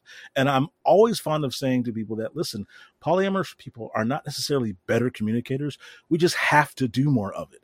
That doesn't mean we're necessarily good at it. So I always tell people I'm not an expert just because I've been practicing polyamory for, at this point, about 15 years. It's not that I'm that good at it. I've just done a lot more of the stuff. So trust me, I've made a lot more mistakes, and I've got a lot more embarrassing moments than most people because of my own awkwardness and stuff. And so that was one of them. Like, I was trying to, I guess, be smooth, which was the mistake number one, because I just know better. So now I just kind of own up to it, and I just walk into things expecting to be awkward. Like, I will tell somebody, listen, I'm probably going to be awkward to a factor of like 6 on our first date. Just be prepared and bear with me. Okay. So yeah. Yep. We don't necessarily communicate better. We just have to do it more. That's just sort of, it's built in. So. Anyway. And I like that, just sort of calling it out. I try to do that too sometimes. I get a lot of like social anxiety, and sometimes just letting people know, like, look, I'm feeling super anxious right now. Like, that sort of takes a lot of the power away from that feeling too, just to sort of call it out. And yeah. Yeah, I mean, there's a reason why I went to grad school at the University of Houston to be a social worker. The great Dr. Brene Brown teaches there, and reading in her books the whole concept of leaning into the awkward, where you just own it. And it doesn't necessarily make it easier, but it takes a little bit of the bite out of it, and I'll literally say, listen, this is going to be awkward, but I just would like to know if it is okay to kiss you. And by the way, no is a perfectly acceptable answer. I just wanted to know if that was okay, and let them say what they're going to say. But at that point, you've just kind of done it and admitted it. But I've learned that it's easier, or rather not even easier, it's more effective to just admit that this is going to be awkward and then do it anyway, because the awkward isn't going to go away, at least not for me. I've got a partner that I have been with now for 3 years. Love her to death. She's freaking amazing. And I still get kind of awkward and giddy and clam up a little bit around her because she's so freaking amazing. And at this point, like, she's been in my house, I've been in her house, she's met my family. Like, we are in each other's lives, and there's still a bit of me that is that, shy kid that can't believe pretty girls are talking to him. So yeah, I just kind of are just really impressive. I totally get it. I mean, yeah, you just, and I'm fortunate. I've got really, really good partners in my life. So 3, Romeo, 2, 4, Yankee, Romeo. Greetings, it's me again, Lexa from the future. I love what Zach was just saying about his partners. That's very dope. It makes me want to express my gratitude for all the amazing people in my life, including some people who I've never even met, but who listen to this show and support my other work. I super appreciate it, so thank you. Speaking of impressive people, I'd like to give a big shout out to everybody participating in the Green Mushroom Project, regardless of what that looks like for you in your practice. Much love and mush love. I'm going to play the third iteration of the Green Mushroom Project 23 Bibliomancy Sound Magic track. This is something which we listen to before conducting a form of bibliomancy together on the 23rd of each month, as we continue our experiment in building our own scripture from snippets of other books which have been randomly arranged. The sound magic track which goes with this is being built by adding the new lines which we come up with during the ritual, so that it can be used for next month's. It's a sort of feedback loop thing. It's been very interesting and enjoyable so far. If you're into participating, check out the show notes for links about the project. We'd love to have you join us on the 23rd when we play with books and dice. There are a lot of other cool things happening with the project too, including some rad planetary stuff that Dave Ardrey from Unearthing Paranormalcy is putting together, and much more. Some cool stuff coming down the line here, so check it out. Okay, so in this third iteration of the 23 Bibliomancy track, you will hear my voice as well as the dulcet tones of the ever-articulate E.K. Manu, host of the Woodland Show podcast. And we are reading the first 2 chapters, or whatever they are, of the scripture that we're building. So after the track is over, we're going to go ahead and roll right into the rest of my conversation with Lonnie Scott and hear about his experiences with Odin, as well as about inclusive heathenry. I'll be back later to share a new version of a sound magic track I made about 1.5 years ago as part of my devotional work with the Love and War Goddess, and we will also hear the rest of Deep in My's conversation with Zach about the INVEST model for understanding consent, and also some very cool stuff that the National Coalition for Sexual Freedom is up to regarding trying to keep the government out of adult people's bedrooms. Okay, so for now, here is the latest iteration of the Green Mushroom Project 23 Bibliomancy track. Enjoy!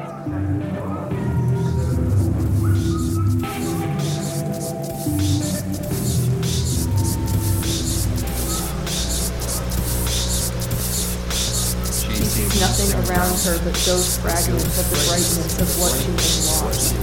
I shall face the battle, I know now. Plunder as long as they live, practicing forever. The electronic age is positive effects as in music structure. Building and development, capacity building is seen as a key strategy to sustain. The chief state has a reputation for cowardice. Earls of Mercia and Northumbria, counterfeit, some are real ones as well as Athamarda is associated with all clans. Karloff and Elevos use voices fully appropriated Flash does not need to be expensive attached to the Of course, my love, with all you do, Sandy. And when you are with another being's mind, you are the being of mine. Female ones, and this over-masculization has had a profound adrenaline. I'm slouched on the couch, which is less the fault of mine. From a typical rabbit of 1 million years ago, or the typical rabbit, magic is anarchic, wild, and anti-structural. Agrippa's De Occulta Philosophia and the grimoires allegedly from who or what put it all together in the direction of fulfilling a goal that may still only be inwardly tightened. The letters cluster together, and again you must go with the pokey. I will not say to the court of Diogenes, for he had no court, great or small. Their axioms to keep them from implying statements that contradict. So yell if you don't understand something. Minds and meanings are revealed directly to the dreamer. On a global at the touch of a switch, the dreaming library was brilliantly illuminated.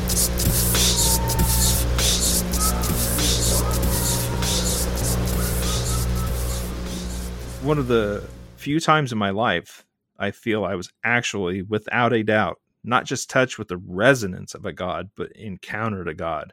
I was sitting in meditation and struck with this vision of what I've come to learn was probably an ancestor.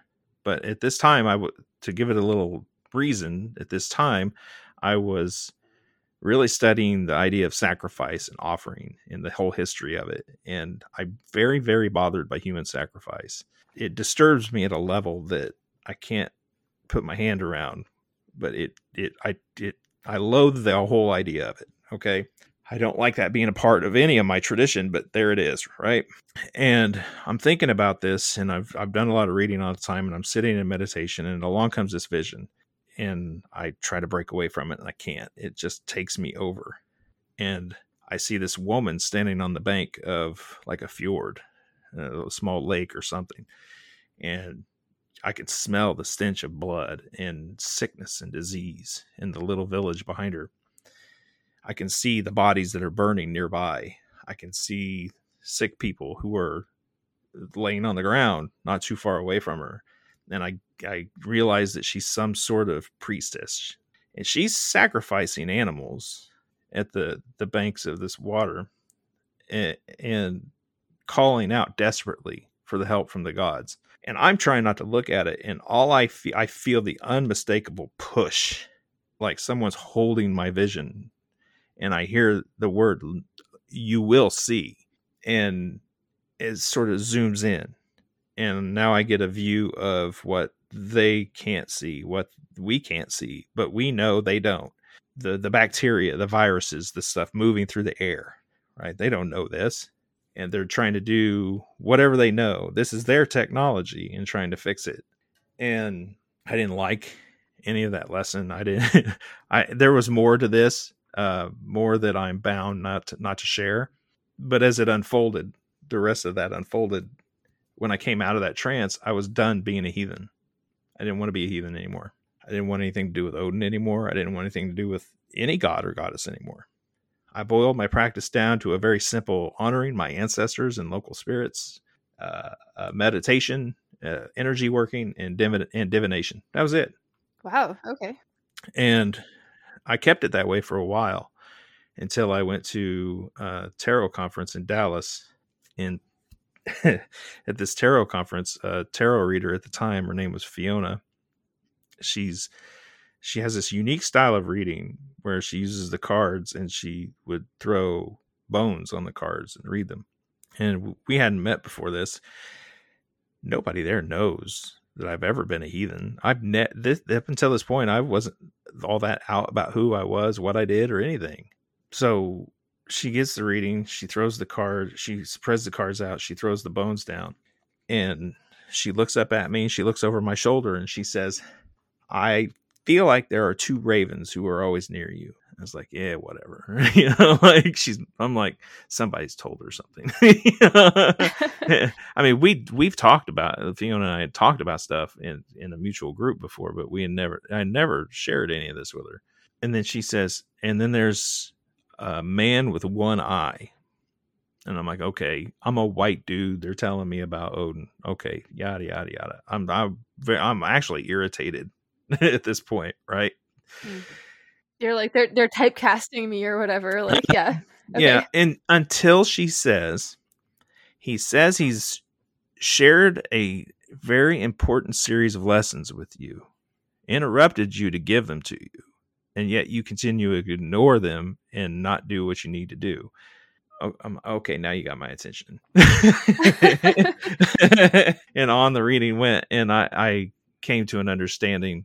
Oddly enough, she told me something I needed to do, and I felt like I was supposed to go to her or something to figure this out. Like she was the next voice in this little unfolding. Ever since that reading, I came quite out and proud about who I am, what I do. I went roaring back to life within heathenry, and after that, a lot of things started happening for me. Doors started opening for me. That's shortly after that. The El Has Ablaze crew and I all decided we were going to write an anthology, and we put out the El Has Ablaze Compendium of Chaos Heathenry. That's when I ended up in the Troth and ended up in leadership positions, and my life became part of the whole mission of inclusive heathenry. And I could source a lot of these things right back to that particular vision, which led to that particular reading. That's why, at least that's how they order in the events in my head. Fuck yeah. And that's how it goes sometimes. Like these little one thing leads to another. And Yeah. I'm glad that you brought up the idea of inclusive heathenry, because that's something that I hope that we could touch on in this conversation. Yeah, absolutely. Inclusive heathenry is an important distinction in modern heathenry, again, because there are factions within heathenry. And there are those who say that you've got to be a particular ancestry, aka European, aka white, in order to participate. That's simply not true. That's a notion that comes from Nazi adoration, racist notions in early America, and it's baked itself into their religious functions. Inclusive heathenry it has an opposite message. It says that anyone who's interested is welcome, regardless of your ethnicity, your gender, your sexuality, your physical ability, mental ability, so on. Like, if you're willing to come study, you're willing to learn, you're willing to like understand what it is, then nothing about you physically is important in that manner. Like, it's the whole idea of it's just kind of goofy. And within inclusive heathenry, what we want people to understand more than anything is that, the sources are out there, that you can grab books and study. You can reach out for help and have this be a big part of your life. That when we say ancestors in heathenry, we're not talking about our ancestors. We're talking about ancestors. Ancestors are everybody. Everybody's got ancestors. The earth is full of them. Literally. Yeah, if you go back long enough, we're all ancestors. I mean, we're all related to each other if you go back far enough, right? Like, yeah. So I love those like internet memes you see sometimes where it's like, ancestors help me, and then it's like a picture of a lizard. Well, yeah. What? There's a lot of different ways of contextualizing like what that means. Absolutely. Mm-hmm. Yeah. So the most, like I said, the most important thing about that is that we are open and we are welcoming, regardless of your race, gender, sexuality, all those things that we use to define who we are as we go through our life, so we're treated right, or we get the help that we need, and so on. Within heathenry, nothing about that disqualifies you. And it even goes to a more micro level. Like recently, I'm a officer within the organization called the Troth. I'm both a steward and an ambassador for the organization. And we're an international organization of inclusive heathenry. And we have our annual event called Troth Moot. Well, recently we just had our first in-person one since COVID. And it was really good to see people again. But, like we've got this large circular table where a lot of people are getting together talking in this room full of people. And some newer members who have been either new to the organization or first time at Troth Moot see all these people at the big table laughing, having a good time. And then they go, oh, well, I didn't feel welcome at that table because that was all the old, the old crew. That was the in crowd. But what, even at the micro level, is like they don't understand. And maybe those of us having a great time at one big table aren't good at showing it either. And I think it's important to understand our own shortcomings on things like this and welcoming other people. Is that you've got a mixture of brand new people, first time people, and people like me who've been there several times, all getting together, having a good time, but you're having such a good time, it looks so insular to the people who are looking from the outside. Yeah. So even in that micro level, like I'm always thinking about how can I be more welcoming? How can I hold that door open wider and dispel misconceptions and allow people in?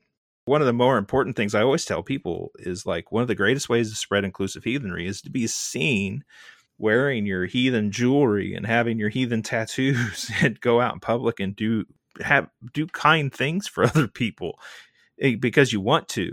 Like the unfortunate reality is that if the Ku Klux Klan goes out and burns a cross and tells everyone that they're Christian, no one identifies Christianity with the actions of the Ku Klux Klan.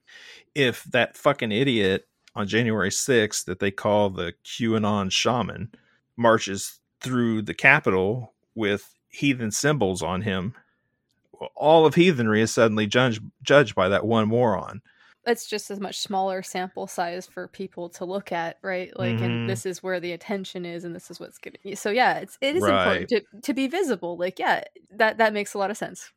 Yeah, so I think that is it's both easiest and the hardest thing for someone within heathenry to do is to actually be open about who you are and visible and not just visible, but like helpful to others. Be an active member in your community somehow. Let people see you and know that you're heathen, and watch how curious people get, and they want to know more.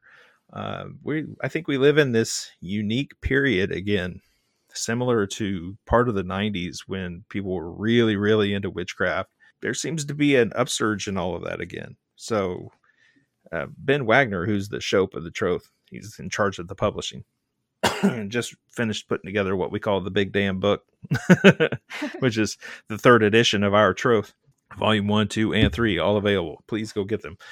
He said something once that stuck with me, and I like to bring this up when I can. He says that we live now in saga times. And what he means by that is that we live in this peculiar period where we get to, like, our actions are going to have more impact on what future generations think heathenry is than perhaps previous generations were doing for us. Yeah, that our actions could very well be more impactful.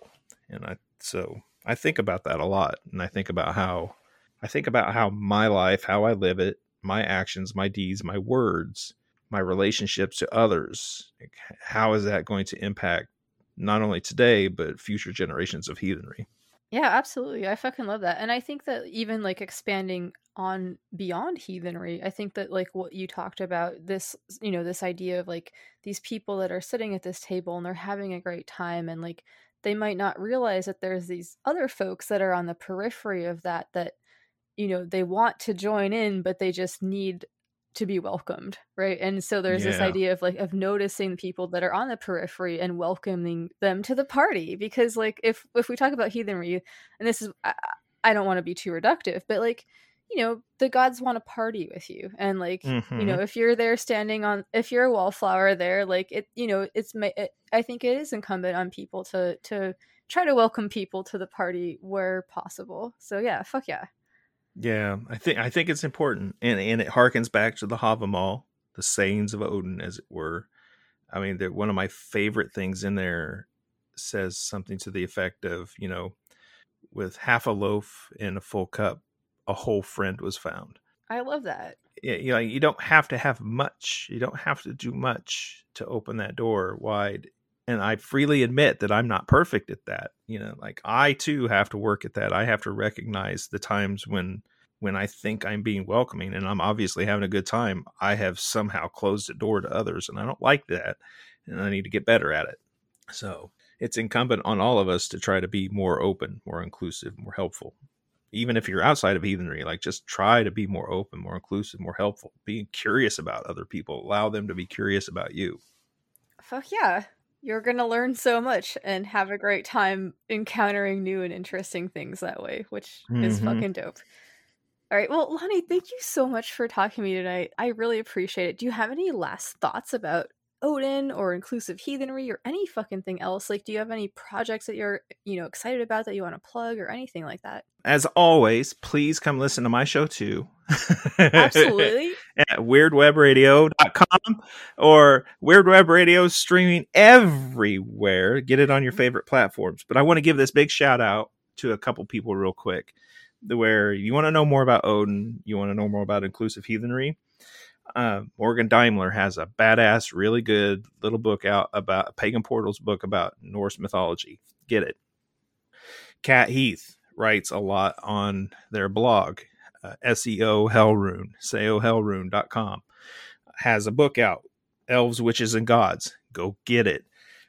Get it. Ben Wagner, I just told you, finished the Big Damn Book. These humongous books, 1, 2, and 3, the 3rd edition of Our Troth, which is the most up-to-date, scholarship-backed, academic, and practical modern look at heathenry, the spirits, the gods, the goddesses, the practice, the ethics, the morals, and so on. It is a fantastic collection of writing, and I can't not recommend it more. A friend of mine, a very important friend of mine, Patty LaFile, has a book out, Practical Heathen's Guide to Asatru, which is an excellent entry into like how to heathen. So go get that. All right. And I'll stop there. Those alone can keep you real busy. Just know that those resources are out there. And finally, if you want to reach out and be part of the inclusive mission of heathenry, you want to help it thrive, and you want to be a bigger part of it, then come join us at the Troth. Go to thetroth.org and reach out to one of your local representatives or a steward, and we'll help you get in. We'll help you find what you need.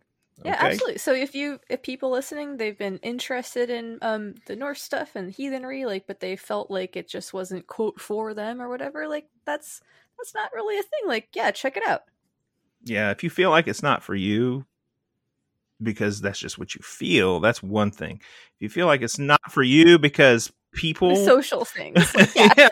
As I said, quote for you, right? Like, yeah, it's like I've heard this from a lot of folks where it's like, I'm curious about this, but it seems like it's sort of a closed thing or an exclusive thing, and it's like, well, that's kind of a misconception. Big misconception. Thank you so much for allowing space for this. This has been awesome. Yeah, thank you so much for sharing your thoughts. I really fucking appreciate it. Always good to talk with you. Always awesome to talk to you. And the only way you and I know how to end a conversation is what? Fuck yeah. Fuck yeah. Fuck Crowley. Indeed.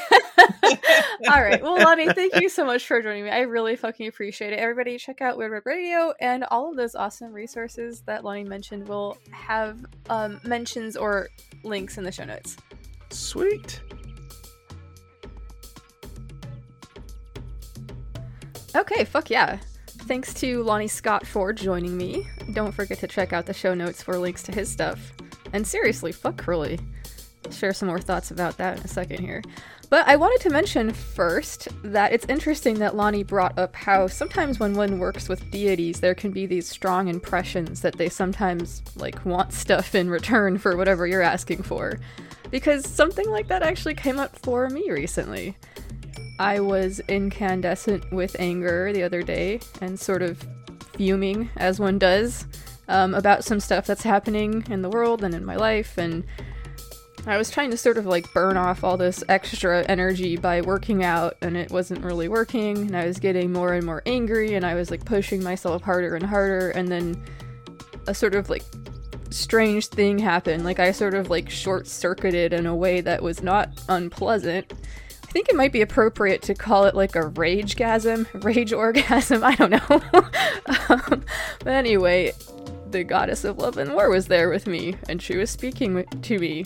And I will play the sound magic track, which I made a new iteration of as a result of this encounter. That'll be a little bit later on. But first, I want to see if I can reiterate the experience of having a ragegasm by talking about Crowley. Because you know what? There's a lot of fucking ways that I think that as magicians, however you like to contextualize yourself, you know, a spiritual person or a witch or a magician or whatever, like maybe none of those things fit you. I don't know you, but yes. However you like to contextualize yourself, whether it's a magician or a cultist or a witch or whatever, you know, words that you like to use to describe yourself, like, I think that as a community we can fucking do better in a lot of ways. You know, obviously things about consent and inclusivity have come up already, but I think that we can also do fucking better and have higher standards when it comes to the occultists whose work we will look to for inspiration or whatever. So although I might share some of his interests and have a lot of friends who are super into the stuff that Crowley wrote, if we look at the actual way he lived his life, it's pretty easy to see that he was like a fucking malignantly dysfunctional sociopath who used tactics of coercive control to psychologically capture and torture his victims. And that's why so many people he hung out with ended up as like junkies and suicides and shit, right? Like, so yeah, fuck that guy. I wonder, like, was he ever even given the chance to like correct his behavior though? I wonder if anybody ever like pointed out to him that what he was doing was like not fucking acceptable or whatever. I mean, I know he liked to like surround himself with people who saw him as superior, so they might have all been too afraid to say anything or speak out or whatever. I mean, the idea that it's hard to tell somebody in a position of authority anything except for what they want to hear is the subject of a fable about an emperor who doesn't wear any clothes because nobody's, like, brave enough to tell him that he's fucking walking around naked. You might have heard of it. Anyway, God, it's just that the abuse of power is something that fucking pisses me off so bad when I think about it. And it's everywhere. The Roman philosopher Seneca wrote about how power corrupts people, so it's not like this is like a modern fucking development or anything. Alright, anyway, let me get back on track here. Fuck Crowley and fuck anybody like him. Fuck the Warren Jeffs, the Keith Ranieris, and the David Koreshes of this world, and anybody else who is out there iterating those types of patterns. May they fall upon their own blades and be washed clean of their filth in the rivers of their blood. Or something along those lines. Well, no ragegasm was achieved, but I do feel better. As a sidebar, I found out that the term ragegasm is actually already a thing, although people seem to be talking about something a bit different than what I experienced the other day. But I think I have actually experienced what they're talking about as well, so that's cool too. Have you ever had a ragegasm? Write to me at luxoccultpod@gmail.com and let me know if you have. I'm curious. Or actually, you know what? Write to Deep at smutsup69@gmail.com and tell him about it too. So we're going to be getting back in a second here to the rest of me and Deep's conversation with Zach Budd about the 5 pillars of consent. But first, I'm going to rock another bibliomancy reading from the Havamal. Alright, Odin. Where must I look to find what I need to know? Alright, this is number 139. I counsel thee, Lord Fafnir, to take advice. Thou wilt profit if thou takest it. Wherever thou beer drinkest, involve to thee the power of earth. For earth is good against drink, fire for distempers, the oak for constipation, a corn ear for sorcery, a hull for domestic strife. In bitter hates invoke the moon. The biter for bite injuries is good, but runes against calamity. Fluid let earth absorb. Alright, shit, there's a lot going on here. Alright, well thank you, Odin, I appreciate it. That is a lot to work with, thank you. Alright, I will be back later to share some thoughts about consent from a magical or esoteric perspective, as well as to share that sound magic track that I mentioned earlier, the Love and War Goddess. But now, let's hear the rest of me and Deep's conversation with Zach Budd about the 5 pillars of consent. So we've got one more pillar of consent. Yes, we do. We have T. Yes, the timed one. This is a fun one because, and literally the T just means timed, because there's a couple different ways of looking at it. So number one, the timed factor of consent is linear. And what I mean by that is it only goes in one direction. So I alluded to it earlier, but you have to get consent for something before you do it. It doesn't work in reverse. Like, again, you don't grab someone's ass at a party and then say, hope it was okay to do that. Because number one, no, it wasn't okay to do that. And now you have officially been the asshole by not giving somebody the opportunity to do that. Another example of this is actually this happened on social media. There was a Facebook group at one point. There was a group of local polyamorous people. And one of the female members of the group had posted a picture of her laying in a tanning bed. And in the comment section, some male person went on a paragraphs long tirade about how he thought it was terrible for her to be laying in a tanning bed, and it was, because of skin cancer, and by the way, you're really, really pretty, and even he said you're really, really pretty even for a somewhat thick girl, and he said, and some thick girls shouldn't be wearing bikinis, but yours doesn't look bad on you, and all this other stuff. And literally the last sentence was, I hope it's okay to say all that. Now, fuck you. Sorry, I'm really mad. Well, you see, Deep, this is why I like you already, because I basically had the same, I was standing up screaming at my laptop when I saw this, because there's a couple issues here. One, first of all, to ask after writing the fucking paragraph if it's okay to make all these comments. First of all, the answer is no, dickhead. It's not all right. But here's the problem with that. You've already done it. Now, in order for her to call out the consent violation, now she's got to be the asshole and say, look, you're a dickhead. Or she can just let it go, which tends to happen a lot. Rather than cause a stir or make a fuss or cause a problem, so many people just let shit go after it's done. The issue with that is if you let stuff go, and I'm not blaming the victim here, but if you let it go, it encourages motherfuckers like that to do it again. Mm-hmm. So by basically doing the thing without ever asking if he could do it, one, again, it's a coercion. He's taken away the ability for her to say no. Asking if he could do it afterwards, I guess that for him is comforting. That maybe, well, I asked permission, but he did it afterwards.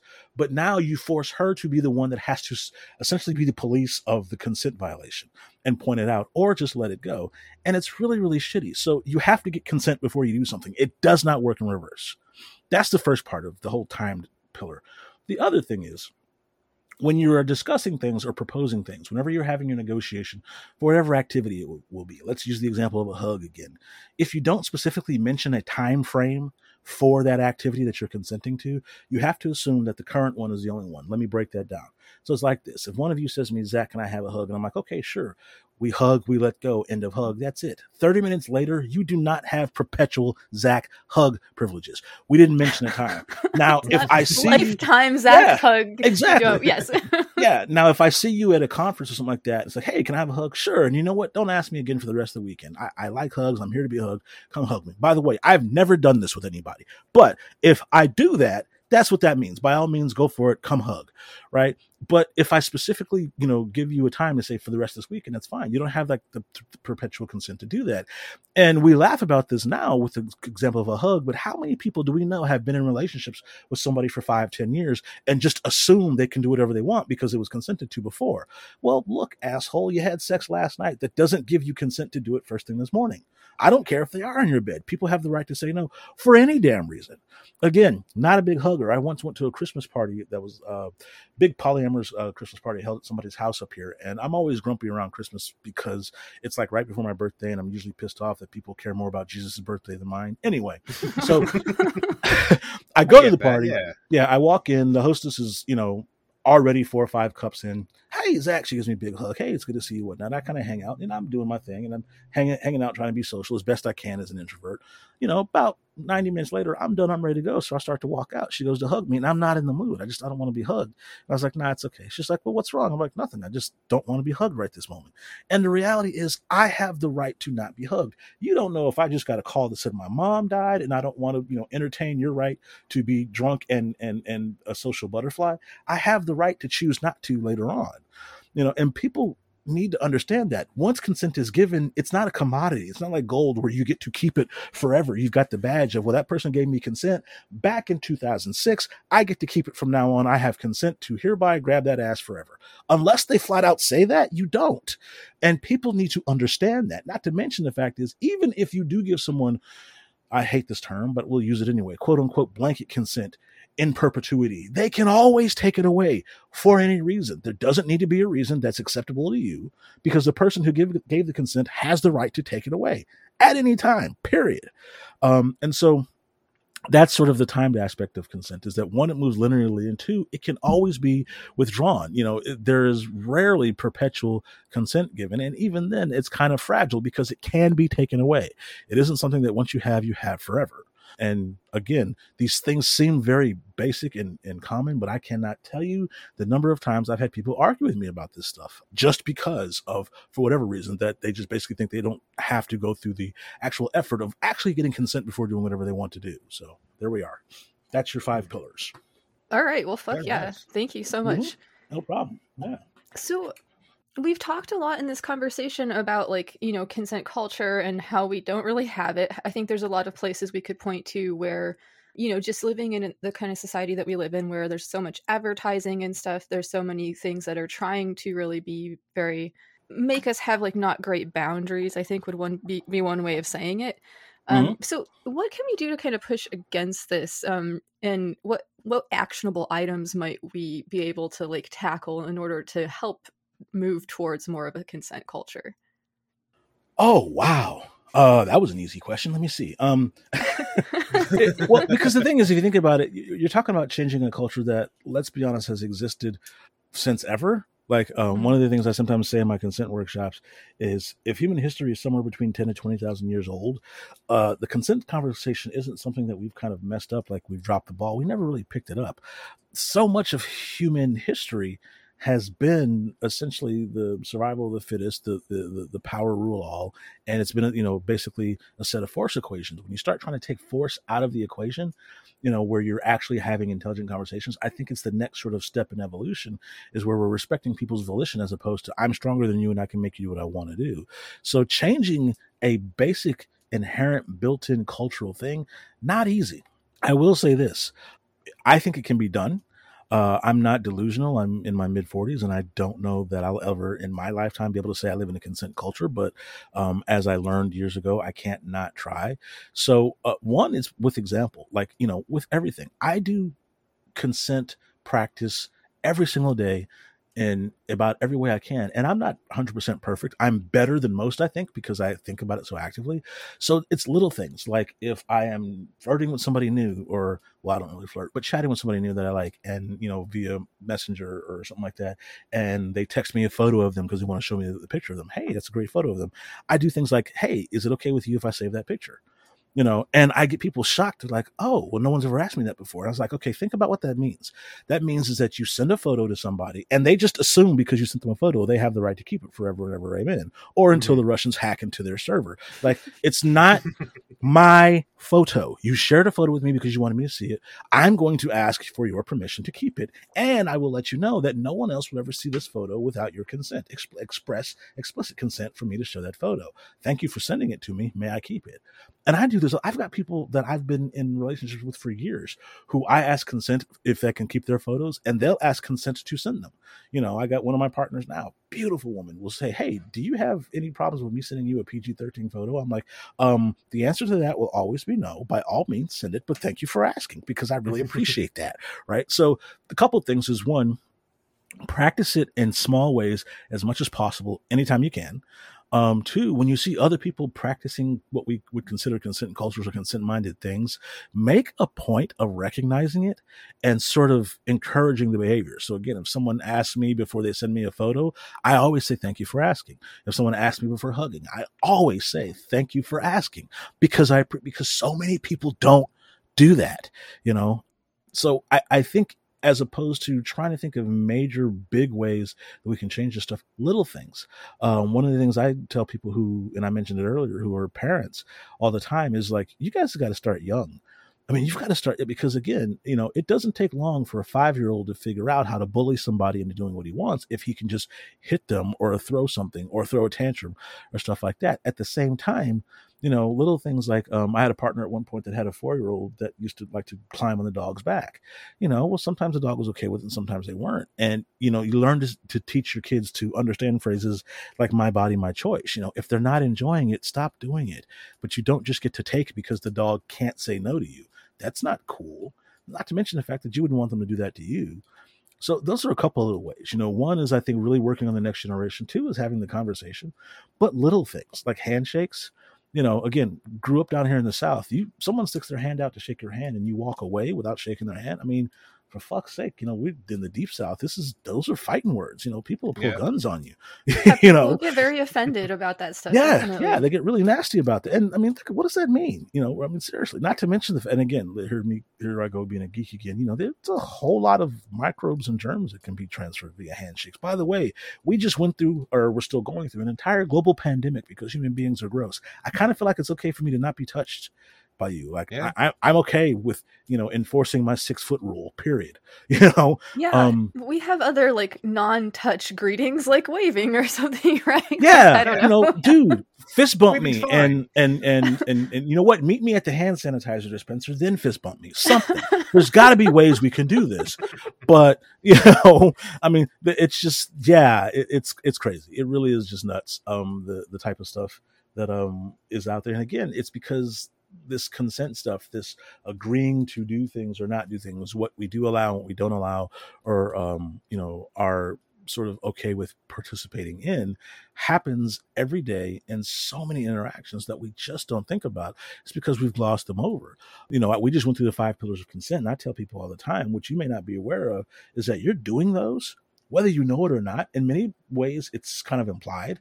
I just want people to sort of keep it more explicit in their minds and realize it's the process you're going through. And by the way, if you skip a step, you might want to check yourself, because skipping one of those steps, usually leads to significant, if not a, very blatant consent violation in one way or another. And ask yourself why. How did this get skipped? Did I just forget to do it? Or something like that. So yeah, those are kind of ways we can go about, I think, working on building a consent culture. So this has just been awesome. Like I'm sorry for like being quiet, but I kind of do feel like the adults are talking, and this is a great way for me to just learn. A lot of me too is like reflecting on my past relationships, and maybe I might have skipped a step, but this gives me more of a thing of like how I can improve in the future.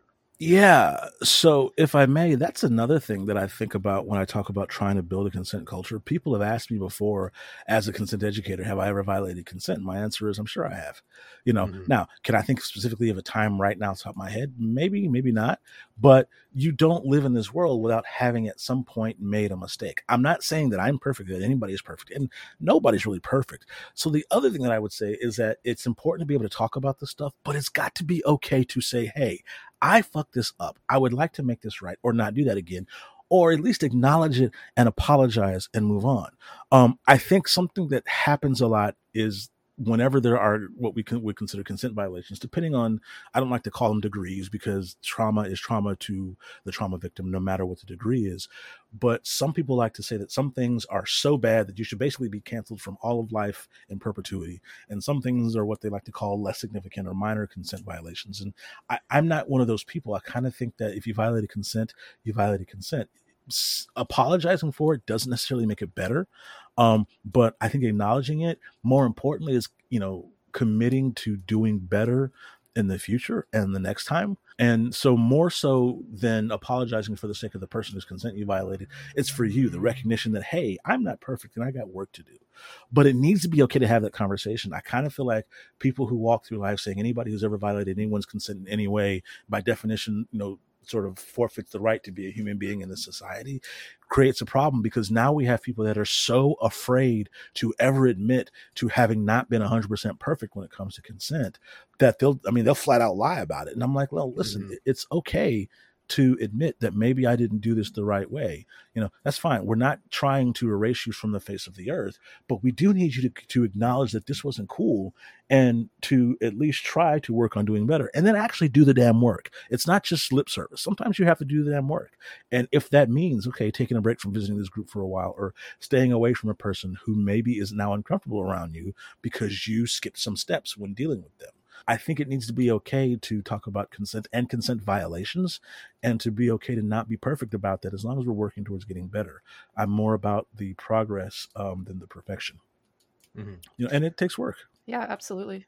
That's very relieving to hear, because Good. that often happens a lot, where it's like you have to be like perfect, and never on your record ever had like any incident happen. But I mean, we're all humans, but Right. I could have been better. And that's why I just love hearing this, because like, okay, I can now bring this into my life and try to be a better person.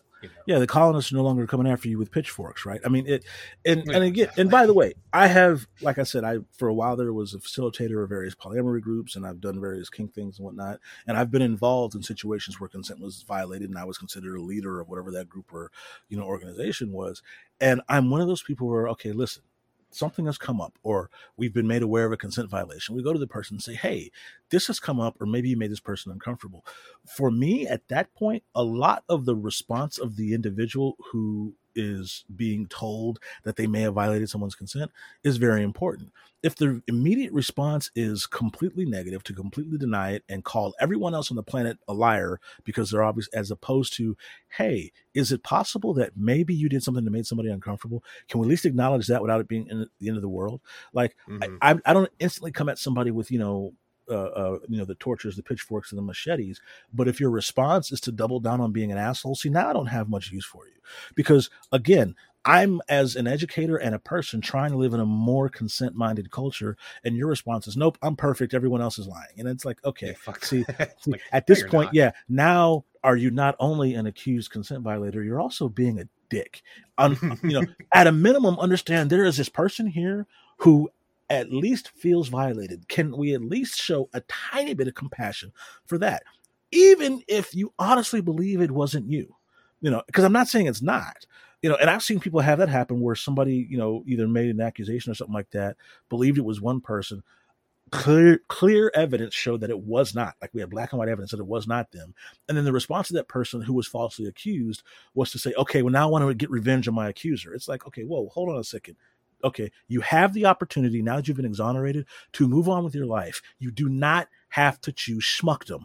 Don't be a dick just because you think you can. Because the reality is, we still have somebody whose consent was violated. All right. And is confused because they, accused the wrong person. Yeah, they accused the wrong person and they have to live with that. But there's still someone who was hurt. And if your response is to be an asshole because they shouldn't have come after you, and your response then is revenge, okay, you weren't a dick before. Now you really kind of are, and I just don't have a lot of use for that. So, yeah, absolutely. And I mean, there's an opportunity to, it seems like the more appropriate response would be like, okay, well, that certainly wasn't me, but let me help you figure out who it maybe was or something, if I can, or the constructive way to go would be like, yeah. Yeah, exactly. So yeah, I mean, things like that, and just being willing to have those conversations that are, let's be honest, they're not always comfortable conversations. This isn't an easy conversation we've had. Now, we've made light of it and had some fun with it because it's reality, and I really commend you for bringing this onto your podcast because like I said, when I started doing this stuff 5, 6-ish, whatever many years ago, people didn't want to talk about this, and they still don't. I've been on various either podcasts or websites and stuff like that or I've gone to the convention where they're talking about all these other fun stuff. It's kind of hard to look at the schedule of the conference and one person is, doing flogging and one person is doing rope and another person is literally doing a fisting demo. And then there's this guy over here talking about consent. I know what I would want to go to. It's a hard conversation to have. It's a hard sell, but it's very, very critically important. And not to mention the fact that if we get the consent conversation right, or get to a point where we are in more of a consent culture and we're more consent minded, all those other things are a lot more fun. But people don't think of it that way. It's just, well, I don't want to talk about consent. One, I think I understand consent intrinsically, which I find hilarious because we don't live in a consent culture. Nobody understands consent intrinsically. They think they do, and they probably know when their consent's been violated, but they don't understand the way it interacts everybody else. It's just critically important. And so I'm always grateful when people are okay having this conversation, and let alone bringing me on, because I know I talk loud, I talk fast, and I'm very passionate about this stuff. So it's hard to shut me up. But yeah. Well, no, you are the perfect podcast guest, actually. Yeah. It's content, actually. Right? So, and yeah, we really appreciate you taking the time to talk with us today. This is absolutely fantastic. And is there anything that we didn't ask you about which you would like to mention or talk about? Oh, geez. We don't really have time to go into it, but I would encourage people to check out the NCSF's Consent Counts Project and the work that they've done with the American Legal Institute. And American Law Institute. Primarily, they're looking at trying to find ways to codify and redefine consent in the law or in potential law in the future that allows for the consensual adult participation in kinky activities. Because the problem is, for years up until, very recently, and actually up until recently, because not all these laws have changed, if someone was to interact in some sort of kink play, let's say it's just a simple impact play scene where somebody's tied to a cross and being beaten with a flogger, if the law gets a hold of that activity, it always treats it like violent assault. Like, literally, you could be charged with assault for tying somebody that you care about up to a cross and beating them with a flogger. That was always a problem before. So there have been some efforts afoot to sort of try and change that and try to make room for the participation and the willing consensual participation in those things. And it's called, explicit prior consent or explicit prior permission, EPP. But all that's involved in what the NCSF is working on now. It's a big part of what they're doing now. And it's one of the things that I've been asked to travel around a couple different places around the country and talk about, because it's sort of the new project. So wish there was another hour and a half to go deep dive into that, but it's sort of a new thing that's coming out, so I would recommend people go check out the website ncsffreedom.org and take a look. If you want to add my email to show notes and hit me up with questions, because I love talking about this stuff. So yes, absolutely, we will put all the links and stuff into the show notes. And yeah, I was going to say that does sound like a fascinating topic. Maybe sometime, if you wouldn't mind coming back and speaking with us again about it, that might be Absolutely. really cool. Okay. And very cool. myself, or I've got a partner of mine who knows a lot about this stuff as well. She's also a consent educator. She's also on the board for NCSF. And yeah, it's something that literally we just got a call today to go. I think we'll be in Fort Lauderdale in October at a conference there talking about this stuff. So yeah, it's kind of what we do. So yeah, I'd be happy to do it again. Okay, fantastic. Very Thank you. nice. Oh, Do yeah. you have any questions for us? Gosh, I can't think of any off the top of my head. Like I said, I'm just grateful to have been here and had the conversation with you guys because I really enjoy this. So, but just so you know, I don't have anywhere I have to go. So if you want to talk a little bit more or have any other questions or, just shoot the shit about this stuff, I can literally talk about this consent stuff for hours. So no, other than that, I don't have any questions. I will let people know, as far as me personally, side projects that I'm doing other than, like I said, what I call my muggle job, working as a social worker. I do polyamory consulting and coaching on the side. I also do consent coaching. And so a lot of that is working with either individuals or couples to understand their own sort of journeys as far as polyamory goes. And, like I said, I'm not an expert in it, but I've made more mistakes than a lot of people. So I kind of know how to sort of help and what to look for and how to kind of either set the boundaries you need or have those conversations. So I do a lot of that. I can be contacted via email for that stuff. Another one of the things that I'm adamant at teaching about is radical self-care. And so I do a lot of self-care self-care coaching and self-care consulting, and just kind of helping people in their day-to-day lives sort of make self-care a priority because it needs to be a priority for everyone, whether they know it or not, particularly the people who think they don't have time for self-care. They're usually the ones that need the most of it. So that's another thing that I do on the side. And yeah, it's another workshop I teach. And by the way, happy to talk about that one as well. So I love that. Yeah, self-care is Oh, yeah. definitely an important topic. I sort of consider a lot of my sexual practices to be self-care oriented. And so good. Excellent. Cool. So no, other than that, I can't think of anything else. Okay, well, yes, this has been fantastic. This has given me so much to think about. I mean, gosh, there's so many different complicated ways that, power and authority is distributed in all human interactions, and it always complicates things. Mm-hmm. And when we talk about consent, I think it's important to sort of like bring that understanding into it too. Like, and so, yeah, there's so much to think about. Thank you so much. Yeah, no, I mean, I don't pretend at all that it's a small or, minute or, tiny topic, which is why, like I said, I don't mind talking about it, over and over again, multiple times. And, not a lot changes in it. Sometimes there's new understandings or new ways of looking at it or new developments. But I just happen to have either the foresight or the fortune to become a consent educator right before the current iteration of the Me Too movement came out. And so it's a conversation that I have a lot, and I'm very okay with that. Like I said, I want this to be a consent culture at some point, and we'll do everything I can in my lifetime to make it so. Hell yeah. And like I said before, like I went in here like, I know what consent is, but do I, and I just wanted to get more information on it. And yeah, it's nothing like I thought it was. Like, it's a lot more in depth, but it's not hard, like, Yeah.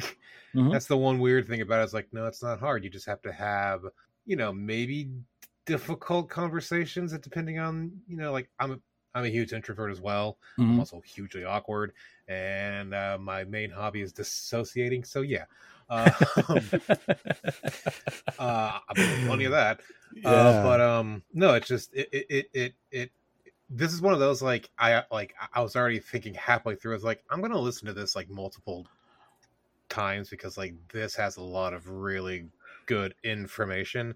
Oh, and awesome! We just really good to have like this refreshed. Like, honestly, like, yeah, if this is a class, like, you need to be paid for it.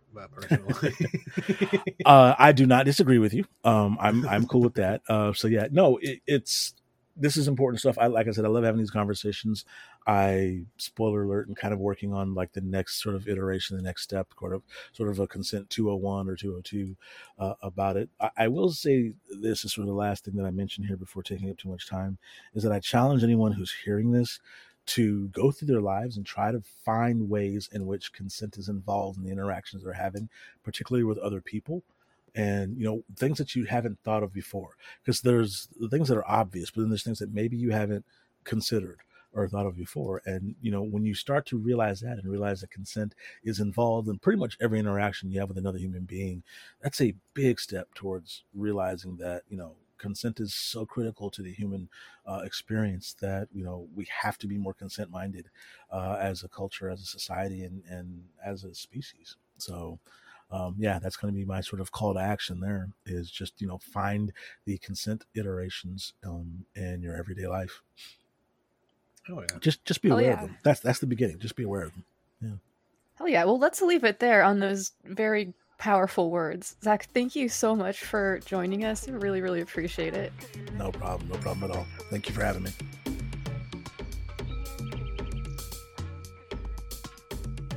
Okay, fuck yes. Thank you so much to Zach Budd. It was an absolute pleasure talking with him. There will be links in the show notes with his info, as well as a link to the National Coalition for Sexual Freedom, so you can check out all the great work that they are doing. Thanks also to Lonnie Scott. Don't forget to check out Weird Web Radio and all of Lonnie's other awesome work. I also want to give a shout out to Rachel at Fourth Dimension Fitness. Check out the rad Steel Mace Flow class, which you can take either online or in person. I enchanted my mace to be used in doing work with a thought form I've been fucking around with, one of my green mushroom sacrotroph servitors, and I'm super enjoying it. So check it out if you're looking for a fun and engaging workout that combines motion and meaning. Shout out as well to Cynthia from The Circle, whose words helped me see clearly. Hail to the Lord of Light, and gratitude. Don't forget to submit to the Green Mushroom Zine, Fuck Around and Find Out. Deadline is September 9th, and there will be a link in the show notes about that.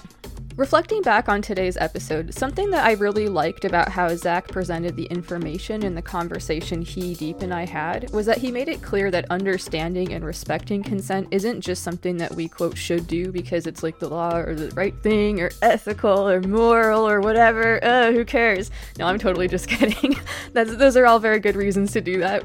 But I mean, those things are true, right? And it's also very much in your own personal self-interest to do this too, right? And so I think it's good to keep that in mind as well. It's about protecting yourself as well as your partner or partners. Having open and frank conversations will help protect everybody.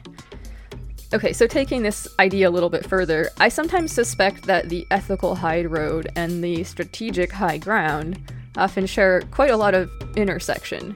See, as far as I can tell, like even from a purely pragmatic standpoint, which some people might contextualize as being very left-hand path or whatever, although I kind of hate that terminology, whatever, I think it could be easily argued that it is very much within one's own self-interest to respect the boundaries of others. See, the typical response people have when their boundaries have been violated is anger. So it seems like an excellent way of making enemies and getting people to have like ill will towards you is violating people's boundaries. Maybe Odin can disregard all boundaries, as Lonnie talked about, and in an esoteric sense, like, that's really dope, right? Like, but when it comes to, like, dealing with other people's rights, we would be best advised to respect them and expect that respect to be reciprocated. Respect and reciprocity. Yes, I have a bit more to say about consent from a magical perspective, but first, I want to mention all of the great shows that we have on the Green Mushroom Podcast Network. Check out Administrism, Faithblind Council, Unearthing Paranormalcy, Grognostics, Ad Hoc History, Smuts Up, where you can hear a different treatment of Deep and I's conversation with Zach Budd, which I encourage you to go check out. There's a few different takes on it that we have afterwards, so check it out. Share it with your friends, whatever. We also have XV Plenus, and you can hear my conversation with Flood and Alejandro on that show. It was a really fun time. I'm super stoked to be accompanying the XV Plenus investigation team for one of their upcoming forays into the spooky. Also stoked to be talking with Britt, host of Primordia podcast, about her work and perspectives. So there's always something cool happening here at the Green Mushroom Podcast Network, so check out all of our shows, and there's links to that shit in the show notes. Okay, so if you're into the show, consider giving on Patreon to support it, or you can make a one-time donation on Buy Me a Coffee. I guess reviews are super important too, so if you get the chance to write a review, that would also be very helpful, and word of mouth is huge, so tell your friends, your enemies, your frenemies, your elevator mechanics, pet psychics, and online dating ghostwriters about it. Okay, so some thoughts about consent from an esoteric perspective. What I'm about to say might seem pretty close to an ontological assertion, which I really do try to avoid, so I want to preface it by explaining that it is simply suspicions I have based on observations and experimentation, and the idea that reality sort of rhymes with itself in an iterative way, which happens on different orders of magnitude. Okay, so another thing to consider is that language is a poor fit for the experiences we encounter in magical and other work and other experiences. Always treat what, you hear about it as a map of a map. So my map is that which I drew with my description, and the one that you drew while hearing it is the other map. I don't know, I suppose the case could actually be made that this is always what's happening with communication. Anyway, end of disclaimer. Okay, so this is a sort of thought experiment, if you will. Let's consider that the desire to enact change in a particular direction, or the magical will or desire or whatever, can be contextualized as a sort of force vector. I've heard of, the force of will as a phrase, so I don't know, it's a thing. I'm not sure if I agree with it or not. But this is, again, as I said, a thought experiment. Now, all these, desires or whatever could be considered to form sort of a, vector diagram. It would be a big tangled mess to actually look at, so maybe don't imagine what it would look like, but just stick with it conceptually. Anyway, if you think about a vector, which for anybody who's unfamiliar with the concept is an arrow, it's a symbol that's an arrow that means a force of a certain strength applied in a certain direction. We can see that the easiest way to get the most amount of force would be to align these vectors. So I prefer to work in ways which my will can best align with others, because from the standpoint of power or energy, this seems like the most efficient option to me. This obviously isn't always possible. And there are scenarios, of course, in which having the vectors meet in other ways is more appropriate or whatever. But I do think we probably get the most power from synergistic alignment and combinement of force. So it's really something I like to shoot for. And to have this type of alignment, consent is required. So consent is like a magical thing that has the power to manifest more power. It stands in a liminal space between fun time and abuse. Not only is consent sexy, but it's powerful too, and I like power, and maybe that's why it fucking pisses me off to see it abused. People who abuse their power should have it taken away from them. Oftentimes, the power people have over us exists as a sort of agreement in which we give them some of that power. Sometimes people will do whatever they can to get you not to see that this is the case, not to notice that if you wished, by choosing not to participate, you could withdraw what they might consider to be your tacit consent, although hopefully you understand by now that this is a problematic term, and that they would be left without leverage. How much of that type of power can we leverage back to ourselves and our lives? Obviously, there will be plenty of times where we have no choice but to participate in an institutionally abusive system which only benefits a certain subset of people and is concerned with maintaining the status quo. But on a more localized level pertaining to people in our lives, where can you chip away at the control others have over you? Where can you place little bits of your own power back into your own hands so that you can use that power to accomplish the things you want for your life and your world? Epictetus wrote that your master is the person who controls that which you have set your heart on or wish to avoid. I think sometimes a way to take power back can be the simple expedient of deciding not to give a fuck what somebody thinks about you. If you're in a situation where you feel like your power, your agency is being taken away by another person or group of people in ways that you did not consent to, I urge you to do what you need to do to find your way out of it, if that is a thing that is possible to do. There are some resources in the show notes related to sexual and domestic violence, as well as a link to a site called Out of the Fog, which is a really excellent resource for people who are family members and loved ones of people who suffer from personality disorders. According to a 2000 study, 9.1% of the US population, which is about 1 in 11 people, meet the DSM-4 criteria for personality disorder, so it's a super common thing. Meeting friends and partners is dangerous, physically, emotionally, and I now realize spiritually too. Love is a powerful double-edged sword, and it's actually really fucking scary. There's some evidence that love actually impairs the brain's ability to, think rationally, which I suppose would explain some of the fucking cartoonishly idiotic things which I've done because of it. And there are also tons of fucking gross, unscrupulous dickbags out there who like to take advantage of people's affection for them. I don't know, therapy is helpful. 10 out of 10 would recommend if you can fucking access it. And it seems to work synergistically with magic in helping to facilitate changes, at least as far as I've been able to tell, so that's fucking cool.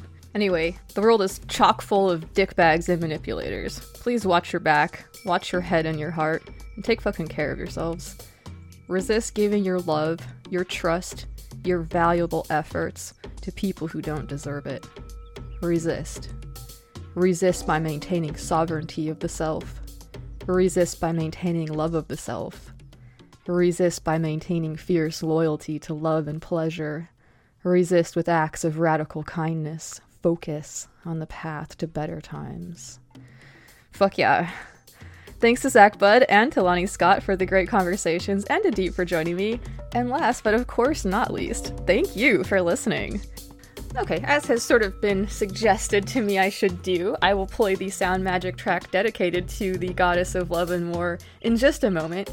But I just want to say real quick, tradition, or whatever, is not a valid excuse for being abusive. Tradition is not a valid excuse for being exclusive to people because they are different from you. We can fucking do better, so let's. Alright, this is Lex Estrada, reminding you to stay strong, and stay fucking curious. Here's Victory, Iteration 2. Scalpel slid of the forest, exposing politics. Remember, it was the victory. Resist by maintaining sovereignty. Faith-filled resist by maintaining my love of the self. Resist by maintaining fierce loyalty to love inside you. Resist with acts of radical syllogisms are simple. Those entrails on the right path is grace. That freedom of depth of applications to foot my path. Blazing pains path and cauterized wound. The hollow of the sloths. And on the shores of oblivion I shall tremble before she who intended to touch her. I will watch through the fire. Bring my fire and Tigra until I am blessed. Moving us to taste the love such years. Stand at my back, bow before she who is fire, born of water, the brightest light. Let it receive storm and let it be repent as she rides dark tides. Open the gate and rejoice in the splendor of her cherries rise. Victory, victory to the goddess of your house. Let it shatter to pieces. May she ride the hands of the your fucking problems are becoming another problem. And that's let us not use as she that's my location. Let her show us the path that leads us to justice and a victory. Let our roots align. I will serve and worship. Let us already set own to me. We are already tested. Let us forge the earth between us and those who honor justice that we make us. Everybody strike. What is meant? Let our victory to those who fight over the world and over them who shaken the false victory.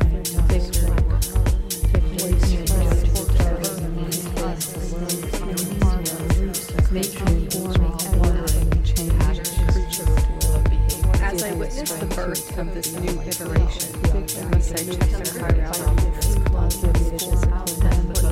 pursue the work with victory. Give me the wisdom to discern when to speak out, when to remain silent. It is my pleasure to serve you. What imitation will you make me heard? Gave chosen matches of those who transverse the spaces to my notes, places where we find things new. Oh God, the monsters too. It was in the shape of a phoenix, and my heart ascended from ashes again. Babies in Victoria and dove, fire.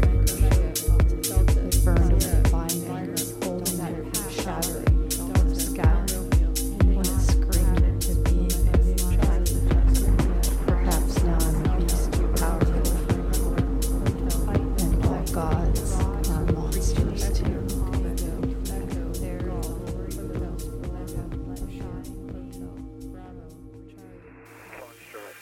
Lux Occult is a part of the Green Mushroom Podcast Network. To hear more great independent productions like the one you just listened to, visit our catalog at tgmpodcastnetwork.com. Delta. I'm Steve. And I'm Jason. And we're the hosts of an explorative podcast called Grognostics, where we mix in one part of curiosity, one part comedy, one part craft beer tastings, one part education, and yet one part fictional stories. Good Lord, that's a lot of parts. Look, the show's really cool, okay? I don't know, I'm not so sure now. It sounds more confusing than the time we came over early to your Christmas party last year and found you bawling your eyes out, pantless mind you, to a Lance Bass Hallmark movie. That was a phase, Jason. A phase, I tell ya. Look, if you want to listen, grab a cold one and tune in on Spotify, Apple Podcasts, Stitcher Radio, or wherever you listen to your podcasts. You might even learn a thing or two. That's Grognostics, Grognostics. Look, my pants were in the dryer. Lance just happened to be on. Sure, buddy. Sure. Hello, Strange Seeds. This is the Primordia Podcast, your source for strange. I'm your host, Britt. Join me semi-weekly as we pull off our flesh suits and dive into the primordial waters of the mystical and magical, the downright freaky, the strange and bizarre, unsettling synchronicities, and the truly terrifying. You'll leave each episode with a list of reading recommendations if you feel so inclined to research further the topics we discuss, which I encourage you to do. Connect with a growing community of eclectic minds who strive to leave a more positive, compassionate imprint on this weird world we live in. So dive on in with us and don't be scared.